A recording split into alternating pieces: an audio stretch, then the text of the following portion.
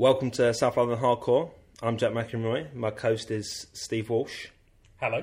What did I say? Coast? Yeah. I like that. Yeah. No, I'm suddenly nervous. That's a contraction of I'm always- Yeah. That's Isn't it? brilliant. It's just something you did every time. co- Well, no, usually Jack will try and ambush me with some sort of terrible comparison or insult. Yeah. So when you say something that's not normal, I sort of go, this will pay off. It didn't. You just got it wrong. This is my coast. Stick with it. And I'll spend the next 9 months going around him in a BBC Two TV series. This week we're doing the third volume of our South London playlists, and we've picked tracks from artists that went to Elliott School in Putney. We're joined by musicologist Stephen Graham, Hello. who went to school in Ireland, not there. We're also joined by Sam Jeffers, who went to Elliott School and was the drummer in Fridge. Hello. If you go to southlondonhardcore.com, you can listen to all the tracks embedded on the site. We won't be cutting the tracks in because we don't want to get taken off iTunes for piracy by members of certain groups. Famously litigious Fridge. Our Twitter is at SLHC. Steve's is at Vents Wales. What's yours, Stephen? Robots dancing alone. With vowels? No vowels the first two words except for I in the ing. So if you just find Stephen on Twitter, maybe If you find my blog, there'll be links to everything there, I think. we can probably offer a prize to anyone that successfully follows Stephen on Twitter from that description. I'm at Work Less Hard. Are you on there? Will people see updates? Occasionally, yeah, from time to time. But more importantly, it's just findable. In a completely different context as well. As a father. As a father and digital marketer, yeah. The world has rather changed. A lot of times when people talk to us about doing the show, they seem astounded that we're still going. People will sort of go, how many episodes? And you go, 80. 80 episodes just on South London. And they can't believe that we've managed to mine that much about South London, films and television and music and people and places. But it's episodes like this is a good microcosm, I think, for the show as a whole, where we've done playlists before. We've done the first playlist, which was people from South London singing about South London. The second one, which was songs about South London or people from South London. And now, this is very inside, isn't it? This is one school in South London. We're going to pick out 16 different musical acts and tracks from. And it sounds impossible. It seems ridiculous. It's sort of go, there's one school, and we're going to pick out people that have released music, a lot of which you would have heard of, a lot of bands. If you were to do my household school, names. you'd have to pick 16 Jar Wobble tracks. Does John Wobble go to your school? Yeah, apparently. But is that really we can talk about this, but I really wonder whether or not everyone's school doesn't have this. And there was just one little concentrated period where things went really in well. my school, the only people that went to my school were England Rugby International, Jeff Probyn. No records. And Jar Wobble, and that's Loads it in of, terms Jar Wobble, of, loads of records. To be fair, Jar Wobble, you could get yeah. a brilliant Jar Wobble playlist. Yeah, well, that's probably coming up. Episode 180. Playlist, Volume 7. Jar Wobble I don't know B-sides. how you're still going. Just thank God for Jar Wobble. And... Sorry. I was going into the middle there. I derailed you, sorry. That's okay. So it's a remarkable number of musical acts, but there was a fascinating period as well. Was it a 2 or 3 year period where there's probably half a dozen bands that have had chart success and would be known to people that all came through around the same time, and it was around the time that you were at the school. Yeah. I mean, maybe not all household names, but people put out records and inspired each other, and even if it wasn't immediate, a few years later, suddenly people you knew showed up having put records out, and were suddenly being recognised for them. So yeah, it was a pretty good little run. We had somewhere around 94 to 96 or something, of people kind of getting started, and then suddenly over the last 15 years or so, they've all done one thing or another. So Dominated the Mercury Prize. Yeah. That seems to be Mercury where you kind of I say dominated. But you know what I mean, though. Appear frequently on. Yeah. Like that's where you'll find them. If it's not always in the charts, it's not certainly super kind of mass stuff. it's sure. interest Certainly in band British like music, isn't it? Yeah. Progressive. My original thesis was there's some sort of Robin Williams style inspirational teacher. That's what I thought, yeah. Who's like climbing on the tables Yeah. and just sort of banging, a chalk duster against the desk going, just make Electroclash. If I can leave you one thing, it's that, and you're like captain, my captain, and That going article, off the and- Independent article, you sure you all saw the Independent article about it.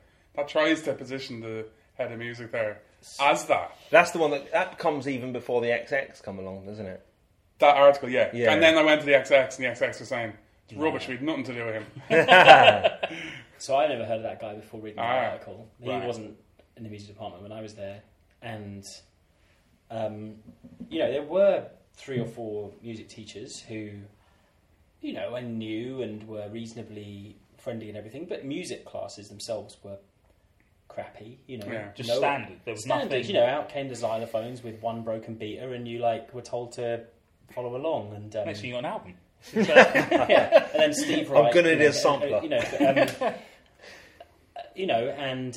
So it wasn't particularly well stocked or started. There was nothing. So the thing that was really good was the rooms were made available after school for 3 or 4 hours. You could stay until 7.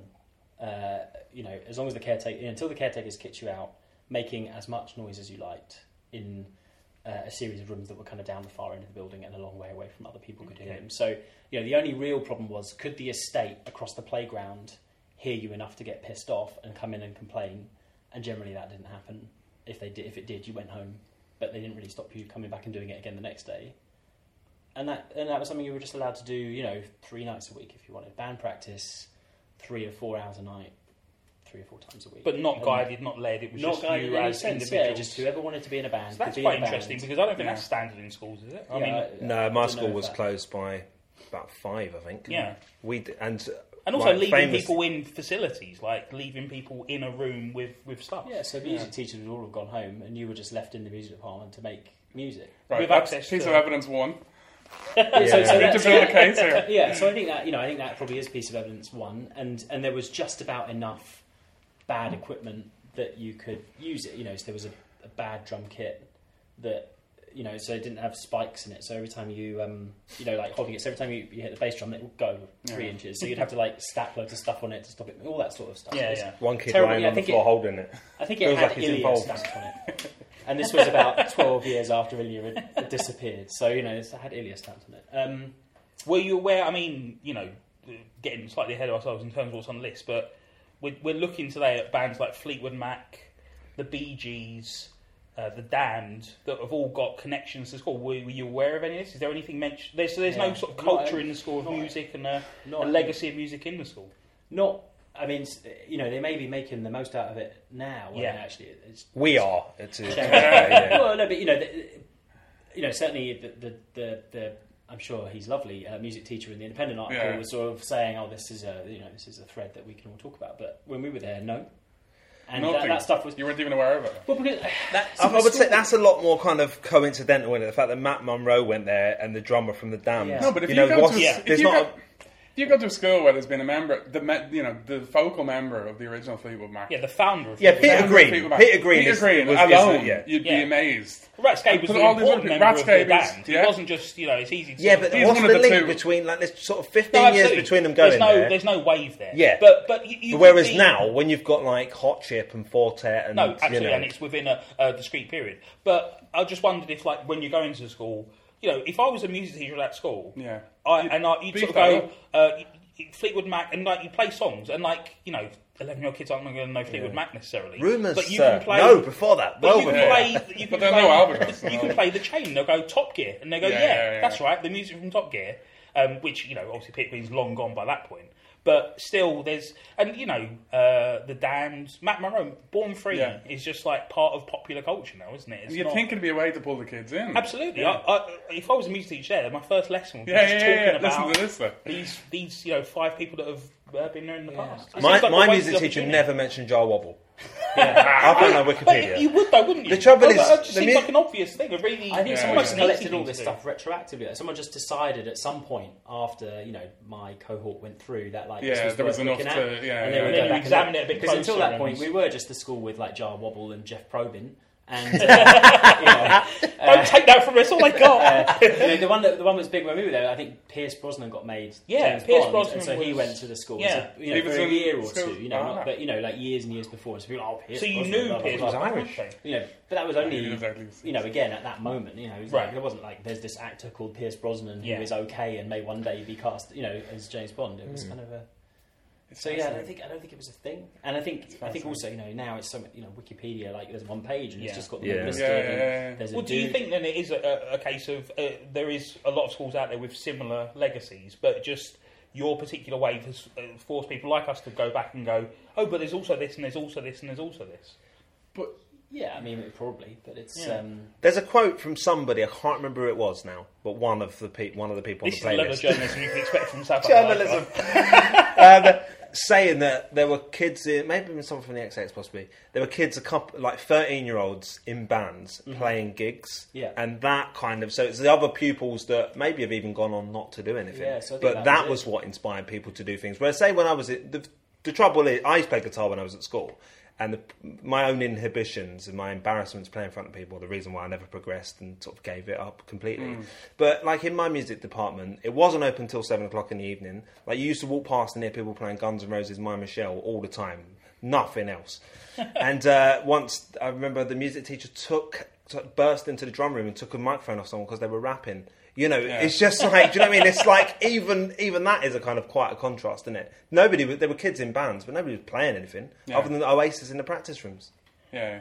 I don't think I was a million miles away from what we were playing in the practice rooms. Like we weren't making creative instruments. You weren't doing like music. krautrock covers. Yeah, not at that age. We were playing. But were you all aware of each other's bands? Like, 'cause I imagine, for sure. So So, like, in the year above you, was there anyone Exactly. who So was there's in the year above you? So there was a band, and they had this name, Jackknife Daisy. They were called, and so they were like 3 or 4 cool older guys, and so all the girls from our year would go to watch them play because they were the cool, and then all us drips would go along because the girls from our year were there as well, and we would watch the band, and everyone would talk about how great the band was, and then everyone started bands. And what age was that you were? Well, they were probably 14 and we were 12. Right. So You see, that's the thing. At my school, there was a couple of guys who were in bands, but it wasn't until sort of sixth form. It was when We both went to boys' schools as well, Steve. That's the other thing as well. Yeah. and so they were playing Sorry. like community centres in Carshalton, and we Yeah. would get on the train and go to wherever the hell Carshalton is, and go to some dodgy youth centre and watch them play there. And also see the women and sort of go, this is what you have to Well, do. it was Like just like- it was Scarface, just isn't like- it? it was sort First of- you get the bass guitar, then you get the women. Yeah. So So I wonder, is That it was like it, a isn't it? chain from there? The fact that every year there's more people. well, so I'm going to throw in one more factor, which is I think that the school didn't wear uniform either, and I pretty much know that all my friends went there because you didn't have to wear uniform. Really? And they all of their parents were Yeah, kind of okay. baby boomer, kind of hippie type socialists, Interesting. Very interesting. Yeah. So again, a certain freedom. Born to the free. way- Exactly. Quite right. So But also, I it's gonna think be- like that was like A bigger influence. parents with kids reaching a certain age. It's all quite going a to school but with there's the a kind same of a really- wealthy area as well in sort Well- of parts or not particularly. But there's it's also- very- mixed. It's very Everything's comprehensive mixed, I school, to suppose. be If honest. you can Oh, wear yeah. your own clothes when you're 14, 15, you can wear band t-shirts Yeah. as well. Yeah. So suddenly, it's not a case of you're wearing uniform and you have to wait for someone to Yeah. pull an album out or have something written on a folder. You like that band. You like And then- Nirvana? Yeah. So, But then, do you know what I mean? So it those just things means are you so can- important, like. You can form your clique a lot earlier, Yeah. can't you? In terms of So this band, Jackknife Daisy, so drummer and the guitar player had long hair, wore long hair to school. Guitar player's like cool dude, he could play behind his head and all that sort of stuff. And it just seemed like normal, Yeah. you could just do that and that would be fine, and no one was gonna, you were gonna kind of be slightly, heroic for doing they it. were the Sex And- Pistols of Elliot. Yeah, yeah. You can do this. Actually, one of the bands that was We're at school called at the time Sex was called- Pistols of Elliot. we're called the Bollocks. It was never mind the Sex Pistols here, and the Bollocks, which I still think is a good joke. So, Whereas at my school, they would every day we'd go on parade in the playground, and they'd walk up. An older kid would walk up and check you had black socks on. that's It's nice. not conducive to rock and roll, is it? Like I remember kids In playing. a way, it kind of is. These kids but- playing this assembly, and they play. I think they played My Michelle because they've been practicing it so long. And they're all there in our black school uniform with, anchors on the buttons and black, just a black tie, Jumpers white with shirt. FLX. I mean, I liked the Jam at the time, so the look was, I was like, yeah, I can get bored with this. Yeah, Do you know what I mean? Like AC/DC. There were no haircuts or anything, Bash the creativity out of you. So yeah, so we all had long hair, and Arden used to wear a cape to school, and a cape with a red lining and stuff, who does that? He does. And look what He does that, happens. but It's fine. no other schools would let Yeah, you do this that, is and it. all the kids went. So There's still more there though, because I know Isabel went to school like that where you're kind of allowed to do whatever you like. You didn't have to wear a uniform, and they certainly don't have any famous musicians. Do you know what I mean? So it's, Would we know any members of Jackknife Daisy from other bands? no, you wouldn't. No, Oh, okay. no, not at all. I think the guitar guy I mentioned went on to become a bus driver. Right. That's actually what he wanted to At do. Matt He left Monro. school at 16 and got straight into being a bus driver. There was a guy at my school who, as a kid, just consistently bus driver. That's all he ever wanted to be. He got straight into being a bus driver. Became an accountant. Earn up to Really? Yeah, gutted. Must have been. earn up to £445 a week, according to the poster. Oh, really? Just call that number. Yeah, call the garage. Yeah. Can I ask one question actually, just on the thing of how this happened? There's a massive gender disparity. I don't know whether it's any different to music in general, but on the list that we're looking at, I think maybe one of the acts has women in it. No, Two. two. The girl from Basquiat Strings, Emma Oh, yeah. Smith, Yeah. and Zan. Romy from the XX. Oh, Zan Yeah. Tyler as well. So what? Santire. So So what three, it but is- that's out of about 30 or 40 Yeah, no, people. absolutely. Yeah. So all the earlier years. So Elliot was a boys' school up until some point. I can't. Right, no, right, I right. don't remember exactly when it changed, but it was a boys' school. Certainly for the first 60, 70 years of its history. So Yeah. up until maybe the 70s or something like that. Then it That became makes mixed, sense, yeah. comprehensive. So all of those earlier ones are definitely going to be blokes. Okay, yeah. Right. And then, After that, I mean, there were a couple of girls who played in bands, while we were there. The bass player from Jackknife Daisy was a girl, and I played in the band. women always play the bass. We had to, again, she was the bass player. Lots of And Emma Smith is still a fantastic and wonderful. She can play all sorts of stuff and has perfect performance of absolutely everything. So she's probably the best pure musician that came out of that kind of era. She was very Interesting. So. Although my friend Hassan earlier said that Herman Lee from Dragon Force. We were kind of laughing at the band. We'll get there. But Well, we'll save it. Yeah, I save it. mean, there's some. that is Super talented was the phrase he used. I'd go along with that. I think it's is remarkable stuff. incredible. Should we start with that? I mean, it's not first on the Yeah, list, but I'm I a think, big believer that this idea that playlists have to be structured No, perfectly exactly, yeah. is a They'll bit find their own overdone. natural You've got to start Yeah. fast, and this is the fastest Yeah. of the fast. Herman Lee was born in Hong Kong, but obviously attended Elliott School. He's the guitarist and one of the founding members of Dragon Force, a band I'd never heard of. And indeed a genre I'd never really heard of. Metal.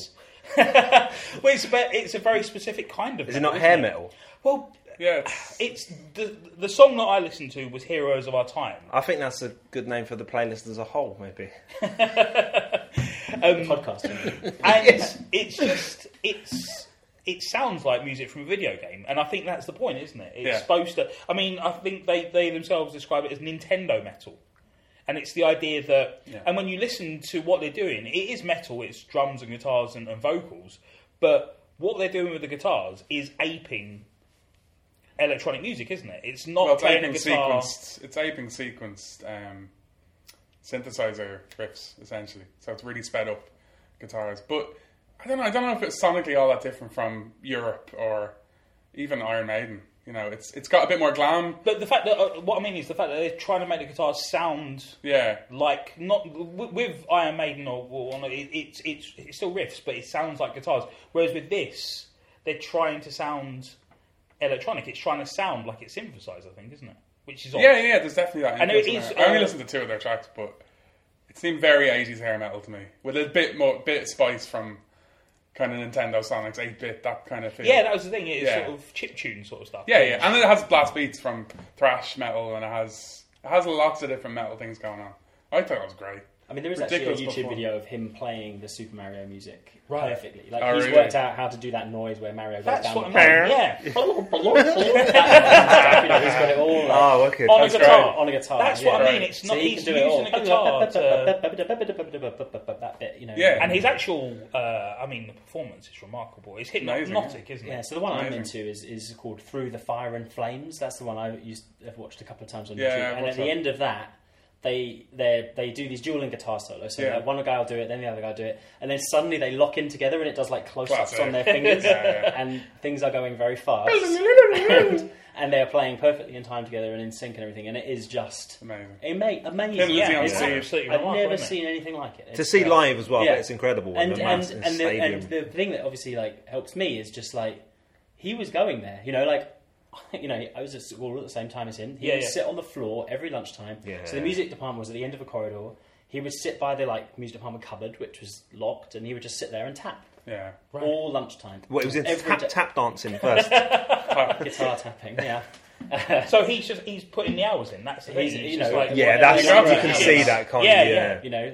You know, hundreds of hours either year of just. It's very much in the Van Halen tradition, that, you know. Yeah, and that was all his favourite stuff. And he was, you know, a little socially awkward, but just locked into that thing he wanted to do. And then the fact that he made it real, you know, no one Yeah. could possibly believe that you're going to And play that's- like huge metal festivals. That Yeah. guy is going to play these huge metal And he's festivals. done it entirely on his own terms. The band as a whole seem obsessed with sort of fantasy and sci-fi and metal, and they've sort of gone, we're going to form a band called Dragon Force, and we're going to make our music videos so it looks like we're in video games. Yeah. They've done it. They've transformed their existence into this almost magical thing where they've become this impossible... And they're the final level of Guitar Hero.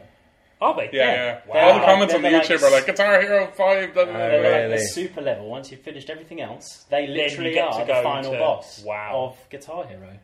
It's Which is amazing, again, isn't it? Who's you know, the like, penultimate that's boss? Like Hendrix or something? Nah, he's It's all pretty easy, easy. you know. This That's stuff is easy. just ridiculous, you know. There'd be some paper on your head though. I'm with you too. Yeah, it just looks impossible, isn't it? It's like watching an It's athlete. not, though. I mean, I play guitar, and I can sort of do that.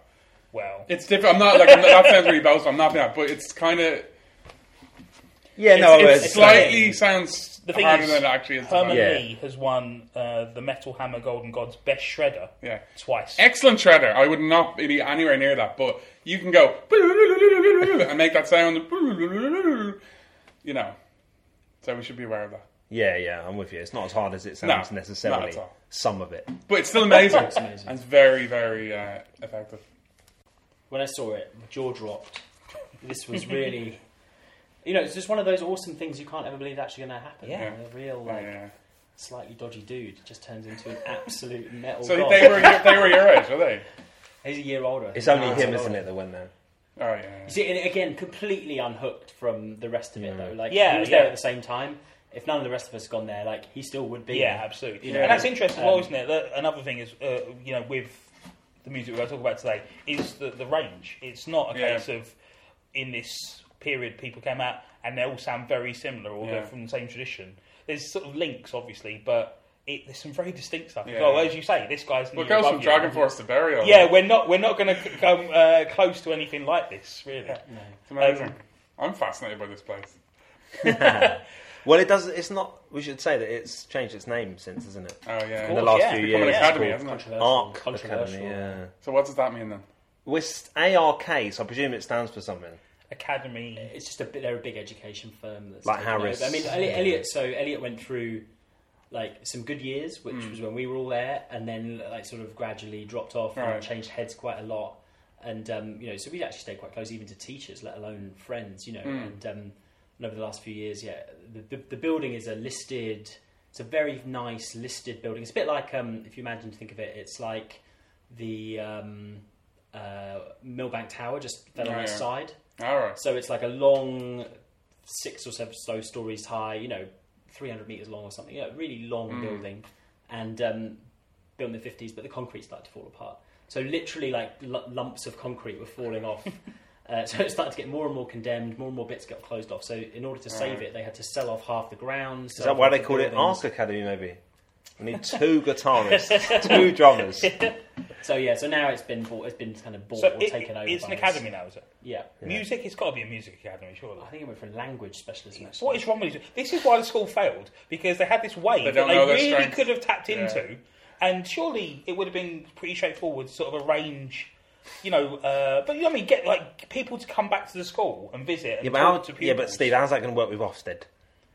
You don't go to Ofsted. Well, with the XX in, what more do you want? No, but I'm saying, but you could be but I'm fed up saying they into could it. have changed the emphasis of the school and tapped Yeah, into yeah. this and used it a little Tapped into it. more. People can't see I'm tapping with my fingers. Egerton. To go back a little further in the school's history, Peter Green, born in Bethnal Green, so we're still waiting for someone from South London to go to this school, but, went to Elliott School. Plays it's in the 60s at this point, so it's, late 50s, early 60s. And similar to Bowie, seems like everyone, and I imagine quite typical in bands, in loads of bands. They're all in loads of bands, and everyone's just sort of... He's in Bobby Denim and the Dominoes, then the Muskrats, then the Tridents. I feel like everyone was in the Tridents. Yeah. It seems like a name that was really doing the rounds at that point. Joins Peter B's Lunas, where he meets Mick Fleetwood, the drummer. Then he's given a chance to fill in for Eric Clapton in the Blues Breakers with John Mayall. When he's first announced as a replacement for Eric Clapton, people were a bit at odds. And like, you found someone to replace Eric Clapton. People were like, this guy, if anything, is better than Eric Clapton. That was the sort of reputation he had. Yeah, at B.B. the King time. said that Peter Green brought him out. His Sweet Tones brought him out in Cold Sweats. Peter Green decides to form a new band with Mick Fleetwood called Fleetwood Mac, because there was another guy in another band called, I think, McGinley, that he wanted to entice over to the band as well. So he's like, I don't even need my name. It was going to be Peter Green's Fleetwood Mac, but we'll just call it Fleetwood Mac. Name it after you and that guy. And then the other guy didn't want to join. But they still called it Fleetwood Mac. I read that it was after Mick Fleetwood and McVie. That's it, John McVie. Yeah. Yeah. He isn't. But he didn't join at first. Oh, no, he didn't There was- initially, no, There was he a few didn't. months where he was Yeah, like, yeah, I'll yeah, probably yeah. just stick here. And he's like, we're going to call the band Fleetwood Mac, so Yeah. you probably do want to join just to help the branding. Fleetwood Mac soon become very popular. Records the track we're talking about, say, Albatross, which is our first instrumental track, but not our last. Probably most famous now for the Marks and Spencer's advert. Oh, of course it It is, was isn't on the it? Marks and Spencer's But advert. very, famously, like when you listen to it now, What was the Marks and Spencer's? Is that- it's just sort of like clotted cream. It's not just Yeah. any burger. Blow, blow. When was Succulent beef. Five or six blow. years 6 ago. ago. Yeah. Yeah. Don't think I had a TV at that point. Right. But It's sort of like it most is. famously though, Steve, come on. No, Oh, possibly. I don't, but yeah. I don't know. It's Like, very, I can't, very, very, I very, can't very listen famous to that anyway. song now. Similarly, you could make a later Fleetwood Mac song that has nothing to do with Peter Green. The Chain is the music from Top Gear. Yeah.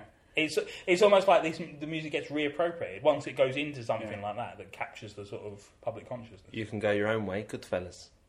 So, anyone got any more? Yeah, I do. Tusk in The Americans, first episode of The Americans recently. Excellent use of Tusk. Another Fleetwood Mac song. I've not seen the Americans. It's really good, yeah. On Albatross, they recruit an extra guitarist called Danny Kerwin, who's from Brixton. Yay! So this is a particularly South London Fleetwood Mac song, which is why I chose it, just because there's there's bloke from Brixton on it. It's also amazing. It is also not pretty forget that. incredible, isn't it? Yeah. It's incredible.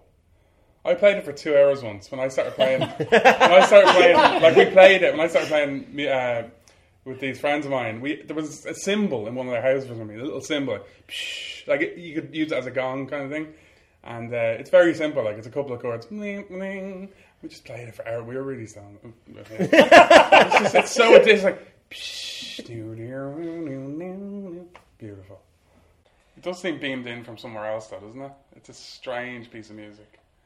Yeah, it's not what I think of when I think of Fleetwood Mac. No, or the late Or 60s, or blues even music, Peter Green's or... Fleetwood Mac. A lot of No. it is just kind of Down, Just- down, down, down, Yeah. down. Yeah, I listened to. I'd never really listened to them because obviously Fleetwood Mac, the band we know now, a bit like Pink Floyd, where they originally had Yeah. a South London school guy, what's his name? Sid Barrett. Sid Barrett went to Campbell College of Arts, and then it's a completely different band after that. Do you know what I mean? And that's certainly the case fascinating, with Fleetwood Mac. Yeah. But even with Peter Green's Fleetwood like Mac, Oasis. it's all blues revival, isn't it? And absolutely. I didn't think it held up particularly well. But similar to Sid Barrett, Peter Green had sort of drug-related mental health issues later in his life, so he sort of... He used to wear that hat, didn't he? With acid on it. No, he used to wear that weird, like, flat kind of fez type hat. You know what I'm talking about, Sam? Oh, Peter Green, yeah. When he was like he was a I- recluse Fez, for a long it's time, Fez. and he came out in like a fez and like with like an African pattern on it. It's And when he came out, it was Worrying. It was Like written Jar about Wobble. cute. But He he was loved a hat like that. he was really like the Sid Barrett figure, wasn't he? Peter Green. Very I came similar, across yeah. Peter Green first in Q or some rubbish like that, and they're mythologizing him as this lost figure of rock, and it's kind of like it's not really fair to do that to someone's life. Next up, we've got Max Middleton, who I'd never heard of before, and Steve is looking a bit blank now. No, I remember which one it is. But Okay. never heard of it. He's a pianist and keyboard player who is born in Amersham, works at a dock in Liverpool, and eventually joins the Jeff Beck group in time for their debut album, Rough and Ready. Every track on the album is written by Jeff Beck, except for one, which is called Max's Tune. It's another instrumental. Obviously, it's the Jeff Beck group. Jeff Beck's in the room, so it's guitar. But there's a fair bit of Max Middleton playing the keyboards on it as well. It's a funny one, Jeff Beck. Like growing up, getting into kind of classic rock. You're told he's this huge thing, and you never... and you're just like, It's all like right, Steve Jimmy Winwood, Page. You can list dozens of great Jimmy Page tracks. Jimi Hendrix, the same. When you're talking about the great guitarist, Eric Clapton, one that kind of you maybe kind of go off a bit, but certainly you can list the great Eric Clapton. But Jeff Beck, always a bit of an odd name on the list, I thought. He always floats around. It's like Stevie Winwood. I reading all those magazines, going, "These are the great figures." You're kind of going, "Are they? What? Why? How?" But appreciate him slightly more now.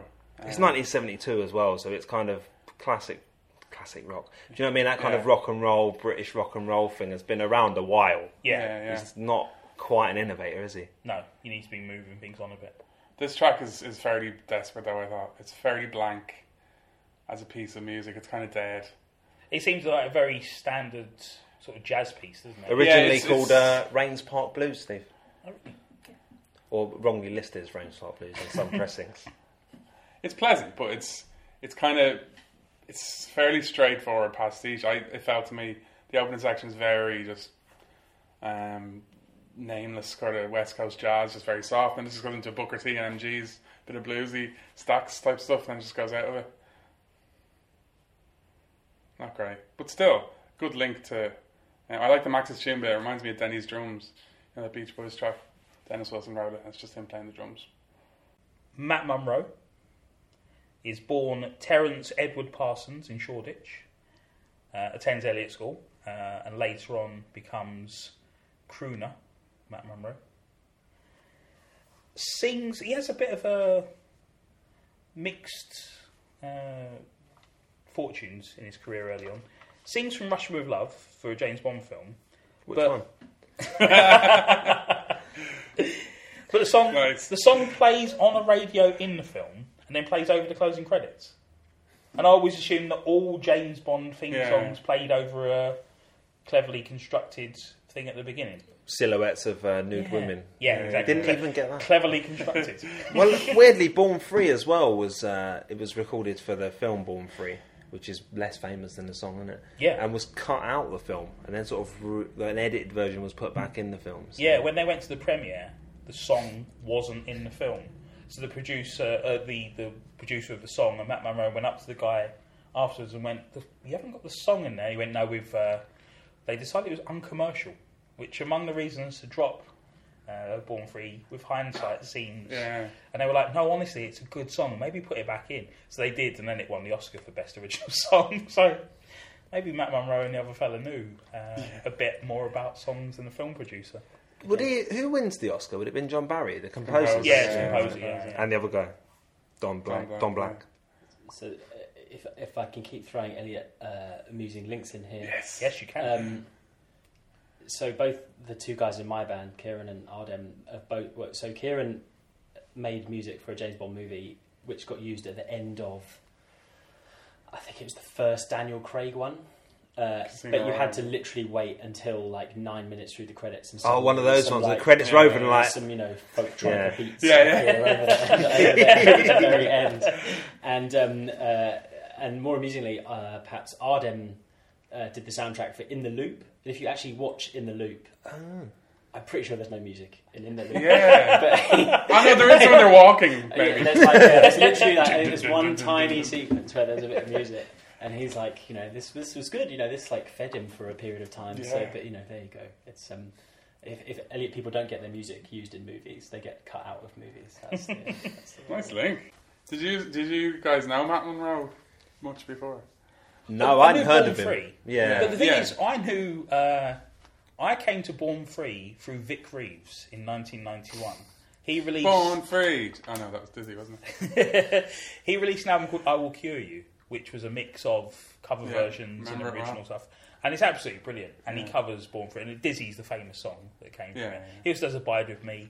And when I was, what would I have been, 16, it was at that time my favourite album in the world. And not in an ironic way or anything. I was just sort of like, this is the best album anyone's ever made. Other people are making albums. I realise this. But no one's making anything as good as Vic Reeves did. Move over Public Enemy. This is my new favourite artist. Yeah, it was my favourite album. I think it did replace It Takes Nation Millions on the top of the pile there for a while. On cassette, of course. Yeah. Another act who recorded most of their work on cassette were the Cleaners from Venus. Oh yeah. Martin Newell, born in Wivenhoe. The Wild Man of Wivenhoe. The Wild Man of Wivenhoe. That's why. Little shout out to Jason Cobb, regular listener who lives in Wivenhoe. Oh, he does, doesn't he? Yeah. Got to keep the listeners in. close. They'd mention me, love. Still none born in, or really we're from struggling. South London. We're We're struggling. about 6 in now. And Vic and Bob met in South London. Did they? I think so. Yeah, Didn't they did New Cross. Oh, okay. Vic Reeves was performing in New Cross, and Bob Mortimer happened to be in the crowd and just joined in. Just started saying stuff. Right. And Vic Reeves sort of gestured, and they just joined him on stage, and they just started riffing. And afterwards, and Bob Mortimer was a solicitor at this point. So much so that he went to the police station to bail Jarvis Cocker. When he did the Brit Awards. I think you talked about this in the previous podcast. I talk about the same things every week. Jack will tell you this. I'm always talking about Bob Mortimer bailing people out after the Brit Awards. It's just a thing that we do. His mama called him Jim Moore.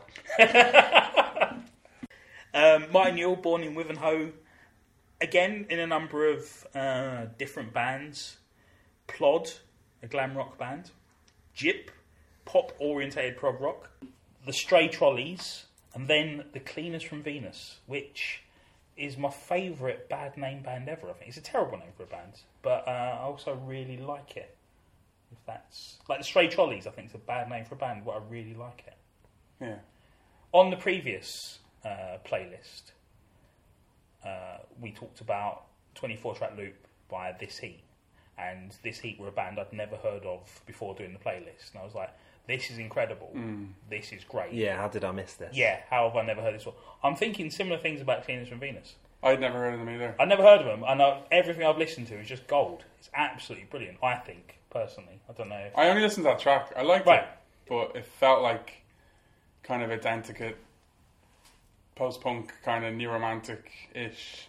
Yeah, his solo stuff sounds just like... I mean, it comes slightly before, the big Britpop boom, but just kind of sounds like the rest of it. He's long before. He is, but he didn't get a solo record till like 1993, did he? Oh no, but even like the Cleaners from Venus, This is him and 84, another was guy. it? 84? Yeah, this is 84, yeah. I mean, it's good. I liked it. Yeah, but yeah. I'm going to investigate more now. I heard and I thought, and I think talking of sort of Britpop and around those times, Blur, the Cardiacs, you Manson, can hear Blur. There's no you can way hear that Blur those in guys it. haven't heard this. And his influence. You can hear the Mockney. Well, maybe it wasn't Mockney with him, but Yeah. you can hear the Mockney. Yeah, the vocals in particular. Yeah. Definitely.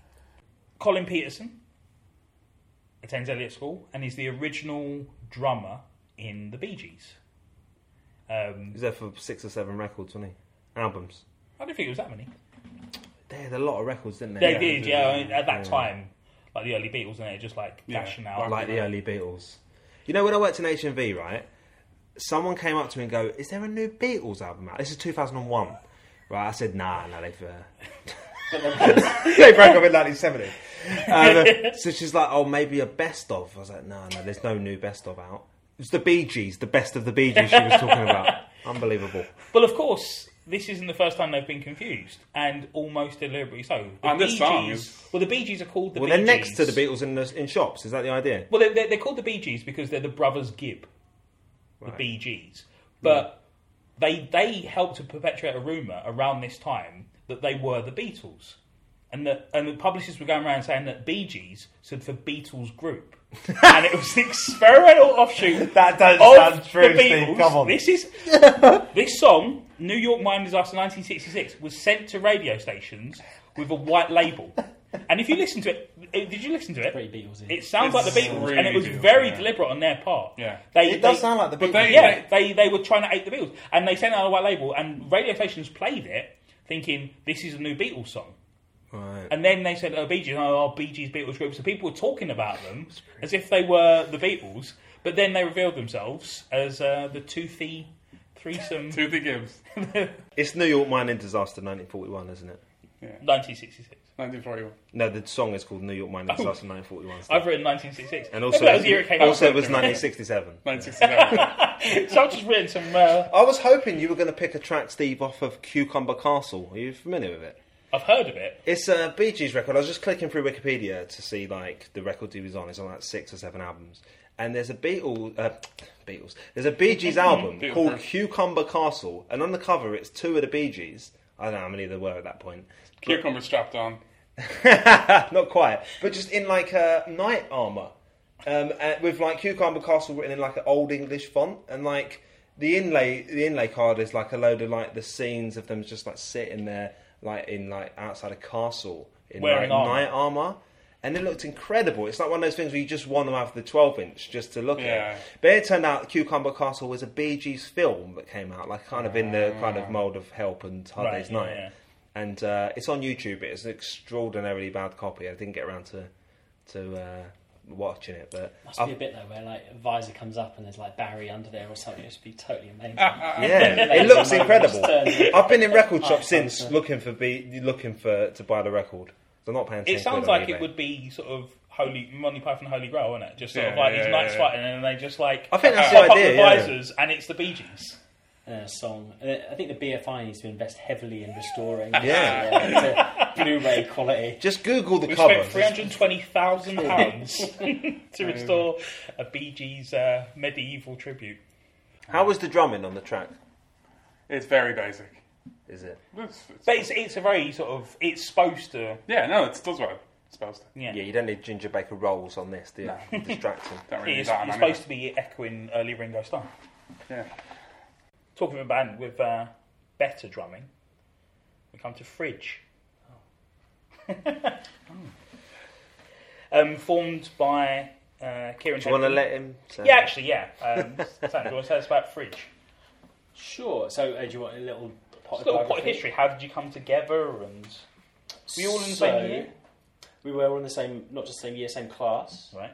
Well, I'm trying to think about how this all came together. So, copying the band I mentioned earlier, Jackknife Daisy, Kieran, Ardem, a guy called Dan, a guy called Nick, and another drummer called David all started a band together. Can't even remember what they were called now, but I guest sang a couple of times in that band at like community centre shows, and we decided we'd make a different type of band based not on dodgy Hendrix covers and all the rest of it, but like a band that was vaguely meant to play its own music and compose things and whatever. And the drummer was this French guy, and he was just like, he was all about virtuosity and like I can play everything and all the rest of it, but was kind of an uncool dude and not particularly laid back, and just wanted to make everything fast and all the rest. So that didn't really fit with the whole thing. So I think we just started a band off the back of that. And I can't even remember when it would have been, but we'd probably been 16 or something like that by the time we got around to it, maybe 17. And it's just the three of you at this Just point. the three of us, always just the three of us. And yeah, you know, I guess it's a bit of an odd thing, right? You're a school band and you start a kind of instrumental band based off all the music that we were hearing around London at the time. So it was sort of Tortoise and people like that. We would go to shows, and like all that, and there were lots of other bands sort of doing vaguely similar things, and we thought, well, we'll have some of that too, and started our own little, school version of it. And and we were given again the license to do what we wanted. We even had friends who would let us, rehearse all day in their bedroom at full volume in their house. We would, my parents' basement. We would rehearse there. We would just knock on the neighbours' doors and say we're going to be playing all day at full volume. Don't worry about it. And they would like, you're welcome. That'll be £12, please. They never would. They never would complain or anything. We were reasonable. Three nice boys, and would stop. Three nice boys, and that was that. So, we played, and then, we would have still been at school, and we started playing shows in Camden, and sent some tapes to some people who put us on the bottom of bills, and played the Bull and Gate, and you get paid depending on how many mates come through the door, and we'd make like 13 quid, and Kieran's dad would drive us there and back, or Adam's granddad used to drive us up there in the Cortina and back, and that was how we played. We started a band. So the 13 quid's pure profit. The 13 quid was taking transport out of it. I'm going to need some money for petrol, please, boys. And then there were a couple of bands who sort of took us under their wing because they realised we would bring more people, and fill the place out because they didn't have any friends. Exactly. Yeah. And then we ended up we'd bring I remember we sort of promoted a show at the Bull and Gate with like just Elliott bands and brought half the school, and who was on the bill? So I don't remember who was in the middle of the bill, but there was a guy called Alex York who is now a maths teacher, and actually went to become a maths teacher at Elliott because he loved the place so much afterwards. Who made kind of like psychedelic trance. So he did like an hour of psychedelic trance. And there was another guy called Dan who seemed to own some like lasers. So we let him do the lights. This is a magical place, isn't it? Like lasers and stuff. And then we played and there were lasers, and we realised that if you have too much lasers and smoke, you can't see each other. So it was one of the worst shows in history. Arden built a keyboard out. He got like 8 tape recorders and recorded 60 minutes of a single note onto the tapes of each one, put each of them on an ironing board, plugged them all in and blew the power at the venue. So this is how a kind of typical early Fridge show would go. And but what fun. It was great. Yeah. So I don't think anyone took it particularly seriously. And then Kieran, is we're sitting here in a comic shop, but Kieran, is in record shops like the equivalent of this all day, every day, bumped into someone else who happened to have a label and gave him a tape, and the tape, was good enough, and we got signed. Well, signed, And what age were you when you got the record deal? 17. Right. Yeah, 17. Maybe 16. Yeah. 16 or 17. Because the record came out, like, in a convenient thing when I was about 3 weeks into university. So like I was the guy with like a record coming out 3 weeks into university. I was the guy like in the NME 3 weeks into university, which is like not a bad place to be. That's all right. Yeah, just wearing a Fridge t-shirt every day. So me. And that's why I just didn't talk to anyone. But yeah, so sort of school was important, but we were kind of by then we were sort of beginning to move away from school and sort of separate. But it was. That was the beginning, really. And you did 5 albums? 5 or 6, depending on whether you count the EP at the end. Enormous double CD compilation of all the EPs and singles. Five proper albums. Yeah. But again, I don't know how many albums Kieran's made now. I don't know how many. Adam's made 3 or 4 albums on his own. People have played on all sorts of other different records, produced records. I mean, it's you could get that double album that of 4 one remixes, couldn't you? Yeah, that one little band has kind of gone in quite a lot of different directions, and given everyone individually, I suppose, more the confidence to do it as well. I think I don't think any of us would say that our best, well, apart from me because it's my only, but our best music was on there. I think the other 2 guys have gone and done better stuff since, but it's. It definitely set everyone up and gave you all the practice and it's really put good the stuff, hours though. in and stuff. Well, I'm very proud of it. Yeah, I'm it very is happy with it. very strong. A little listen to now and again. I mean, I think the track you've picked is okay. This is interesting. Change it. What We track can change would you it. have picked? Yeah. Well, We'll defer to you. Please pick one that's on YouTube. No, so I'm not going to pick a track, but if you want the Elliott tracks, you would have gone right back to the beginning and picked one of the ones off. That was literally recorded on a 4-track, at my house while we were still at school.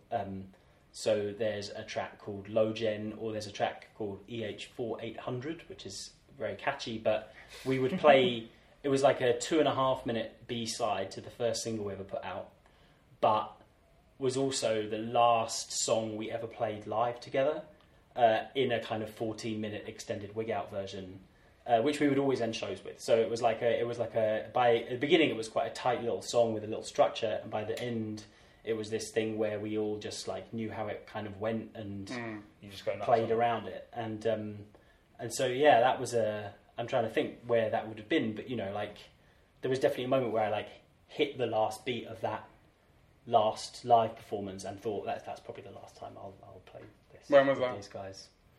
So I think that might have been the Green Man Festival in like 2007-ish or something like that. Yeah. So something like that.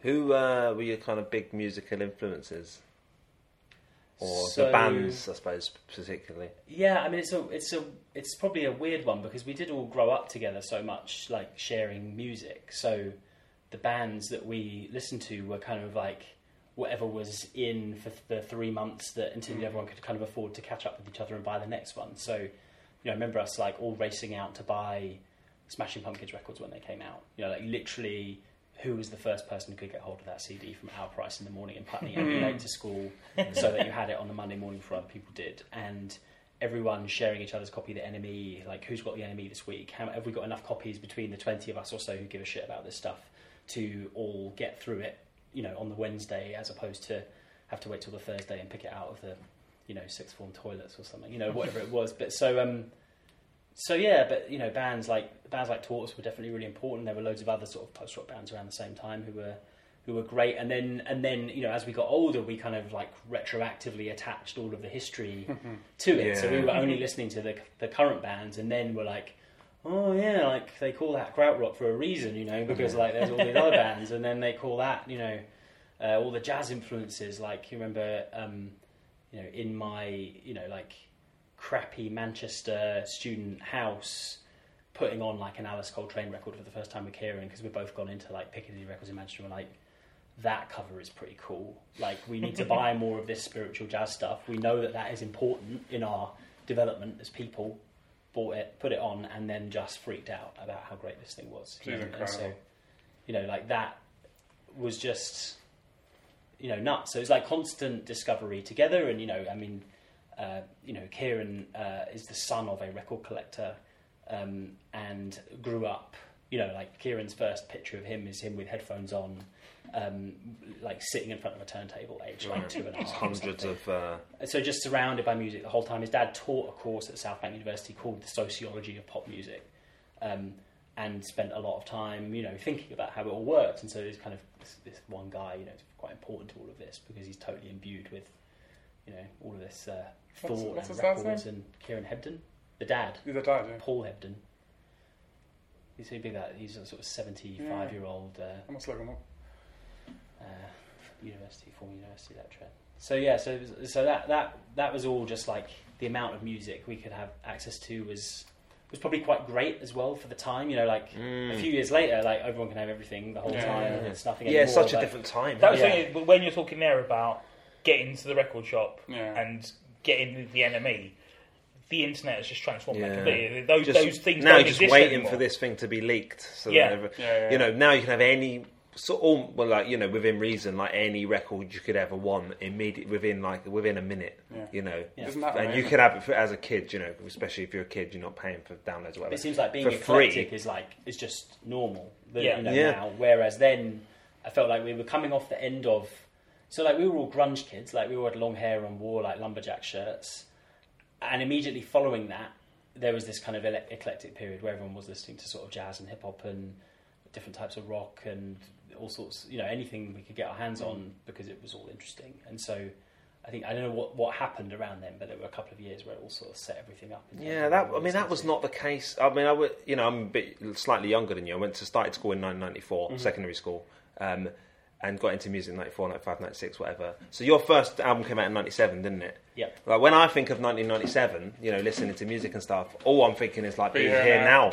You know, just people listening to like music that I loved at the time, but essentially it's all just derivative indie rock. It's not that different. I mean, you know, we all went on holiday together one year, and we bought definitely maybe just before we got on the coach to go wherever we were going, and that was pretty much the only record we had that week. Yeah. You know, so everyone just listened to one out. You know, like, so again, like it was quite a shared experience, but it didn't matter what. It wasn't like we were all listening to Freaky Wig Out music all week. It was you know, I went to Blur at Ali Pali, and that was definitely the greatest night of my life at that moment. Right. Like, and if you'd been there too, it might have been the greatest night of your life too. I mean, it was a great thing, but you know, it wasn't like we were, you know, children of, apart maybe Kieran, but like my parents, my mum has classical music in the house and nothing else. My dad has no music at all. Ardem is the son of a Turkish piano teacher, and but no music, you know. And his dad would go out and play, and we'd be playing also in like clubs at night. And so his dad would go out at like 7 o'clock, and would come back at 5 o'clock in the morning, and then sleep all day. So Ardem wouldn't really even see his dad. And there were no records in the house. So it's not like, you know, we didn't have like, it's not like a wig out thing, and that wasn't really what was going on in the school, apart from we like these bands and we copied them. It's just like when you listen to Fridge, it just seems so sort of far from where like sort of sixth formers, the type of music sixth formers would make. Absolutely. Do you know what I mean? Yeah, it sounds like immediately it's like very, very interesting. I don't know, you know, like there's some kind of, maybe some of it is a little bit rocky, but it just doesn't sound. It's not people getting up there like say like we're going to come to the Damned at some point, where people are just getting up there and just thrashing things out. Like it's, I don't know. It's hard to put into words. Really, it is the bands you get into though, right? So there's this band called Quickspace Supersport that everyone got into for a while, who I don't think ever made it big. I've not heard of them. They're in the year above. But, well, no. So they would play like, you know, 15-minute songs, and in places where I'm sure they hadn't passed fire safety code, and our parents wouldn't be happy going to, you know, knowing that we wanted to see them. But you know, it made us aware of what was possible. So you literally are just like sucking straight from the influences you see, and it may just be that we, you know, if you want to add all these factors together, you know, permissive music department, hippie-ish parents, kids all who want a certain freedom in the way they want to grow up. And in London, so that they can go and see shows, you know, with like a £4 travel card for a week or whatever, and you can go anywhere you like. Shows are a £5 maximum, and you can probably just about squeeze that out of your parents. So, you know, that helps hugely. You know, the fact that we were allowed to go to shows at 15, and you know, I'm at Brixton Academy, and I'm like 14 or 15, and people, you know, most of my friends had already been, you know, and it's like an 18 place. You know, that's a whole thing that, you know, you can get. Yeah, it gives you a few 3 year head start, doesn't it? Yeah. You said earlier that in the band before Fridge, you guest vocaled on a couple of shows. Fridge, largely, pretty much entirely instrumental. Yeah. What does that tell us about your vocal? Well, yeah. As a vocalist, I'm like a very good drummer. So the band that Kieran and Ardem were playing in had this vocalist who was he was like the world's greatest frontman. Like, he was the school's Mick Jagger. He was incredible, but couldn't really sing. So there weren't any good singers around. So I actually could at least sing in tune. And Ardem can sing great. I mean, I was going to say his stuff. Ardem sings fine.